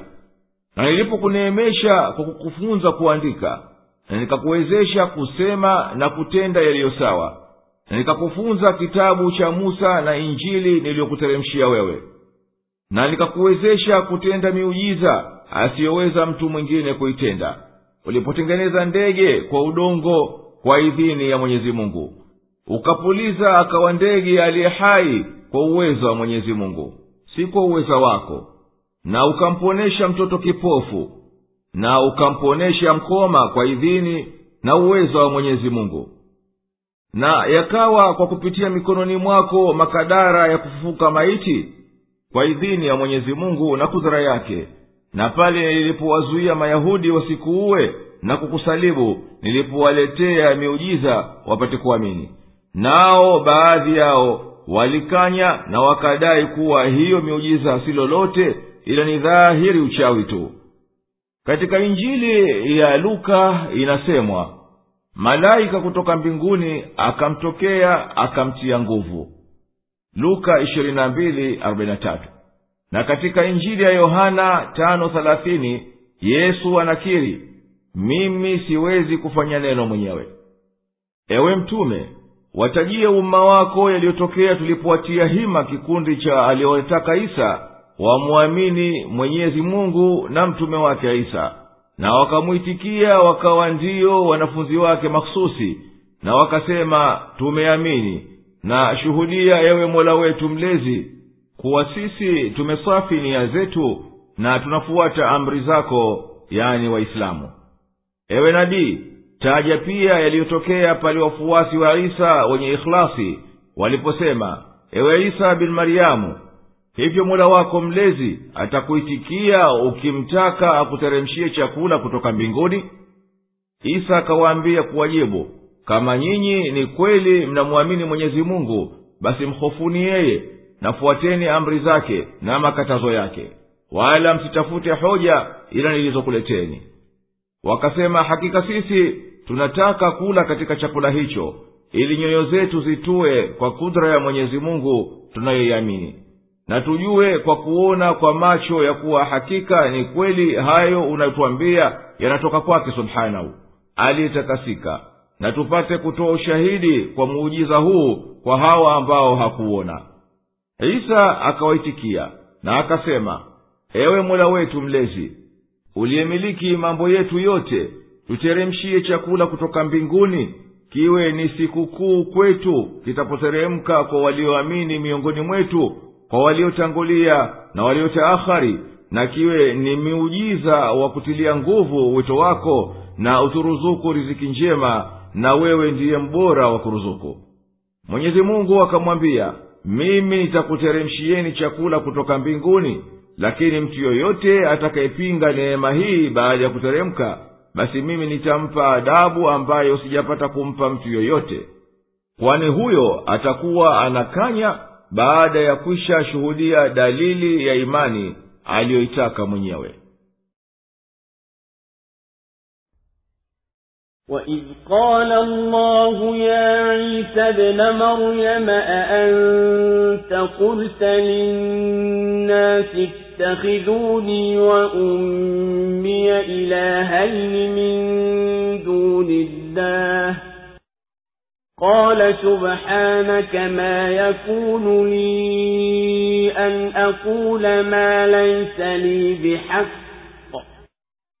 إِن كُنتُ قُلْتُهُ فَقَدْ عَلِمْتَهُ تَعْلَمُ مَا فِي نَفْسِي وَلَا أَعْلَمُ مَا فِي نَفْسِكَ إِنَّكَ أَنْتَ عَلَّامُ الْغُيُوبِ مَا قُلْتُ لَهُمْ إِلَّا مَا أَمَرْتَنِي بِهِ أَنِ اعْبُدُوا اللَّهَ رَبِّي وَرَبَّكُمْ وَكُنْتُ عَلَيْهِمْ شَهِيدًا مَا دُمْتُ فِيهِمْ فَلَمَّا توفيتني كنت أنت الرقيب عليهم وأنت على كل شيء شهيد إن تعذبهم فإنهم عبادك وإن تغفر لهم فإنك أنت العزيز الحكيم قال الله هذا يوم ينفع الصادقين صدقهم لهم جنات تجري من تحتها الأنهار خالدين فيها أبدا رضي الله عنهم ورضوا عنه ذلك الفوز العظيم لله ملك السماوات والأرض وما فيهن وهو على كل شيء قدير. Na pale Mwenyezi Mungu atakaposema, ewe Isa bin Maryamu, ati wewe uliwaambia watu, nifanyeni mimi na mama yangu kuwa ni miungu badala ya Mwenyezi Mungu, atasema, subhanak, wewe umetakasika. Hainifalii mimi kusema ambayo si haki yangu. Ikiwa nilisema, basi bila shaka umekwisha jua. Wewe unayajua yaliyo ndani ya nafsi yangu, lakini mimi siyajui yaliyo katika nafsi yako. Hakika wewe ndiye mjuzi mkubwa wa yaliyofichikana.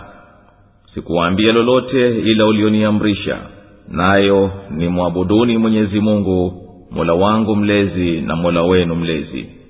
Na mimi nilikuwa shahidi juu yao nilipokuwa nao, na uliponifisha ukawa wewe ndiye mwangalizi juu yao, na wewe ni shahidi juu ya kila kitu. Ukiwaadhibu basi hao ni waja wako, na ukiwasamehe basi wewe ndiye mwenye nguvu na mwenye hikma.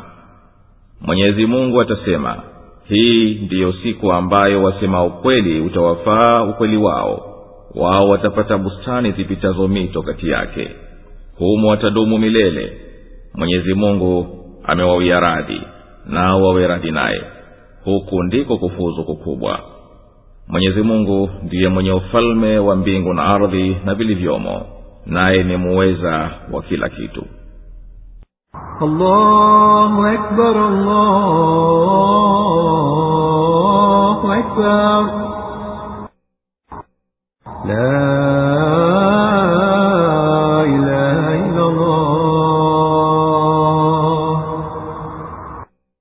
Ewe nabii, taji atakayotokea siku ya kiyama, Mwenyezi Mungu atapomwambia Isa bin Mariamu kauli ya kutangaza haki.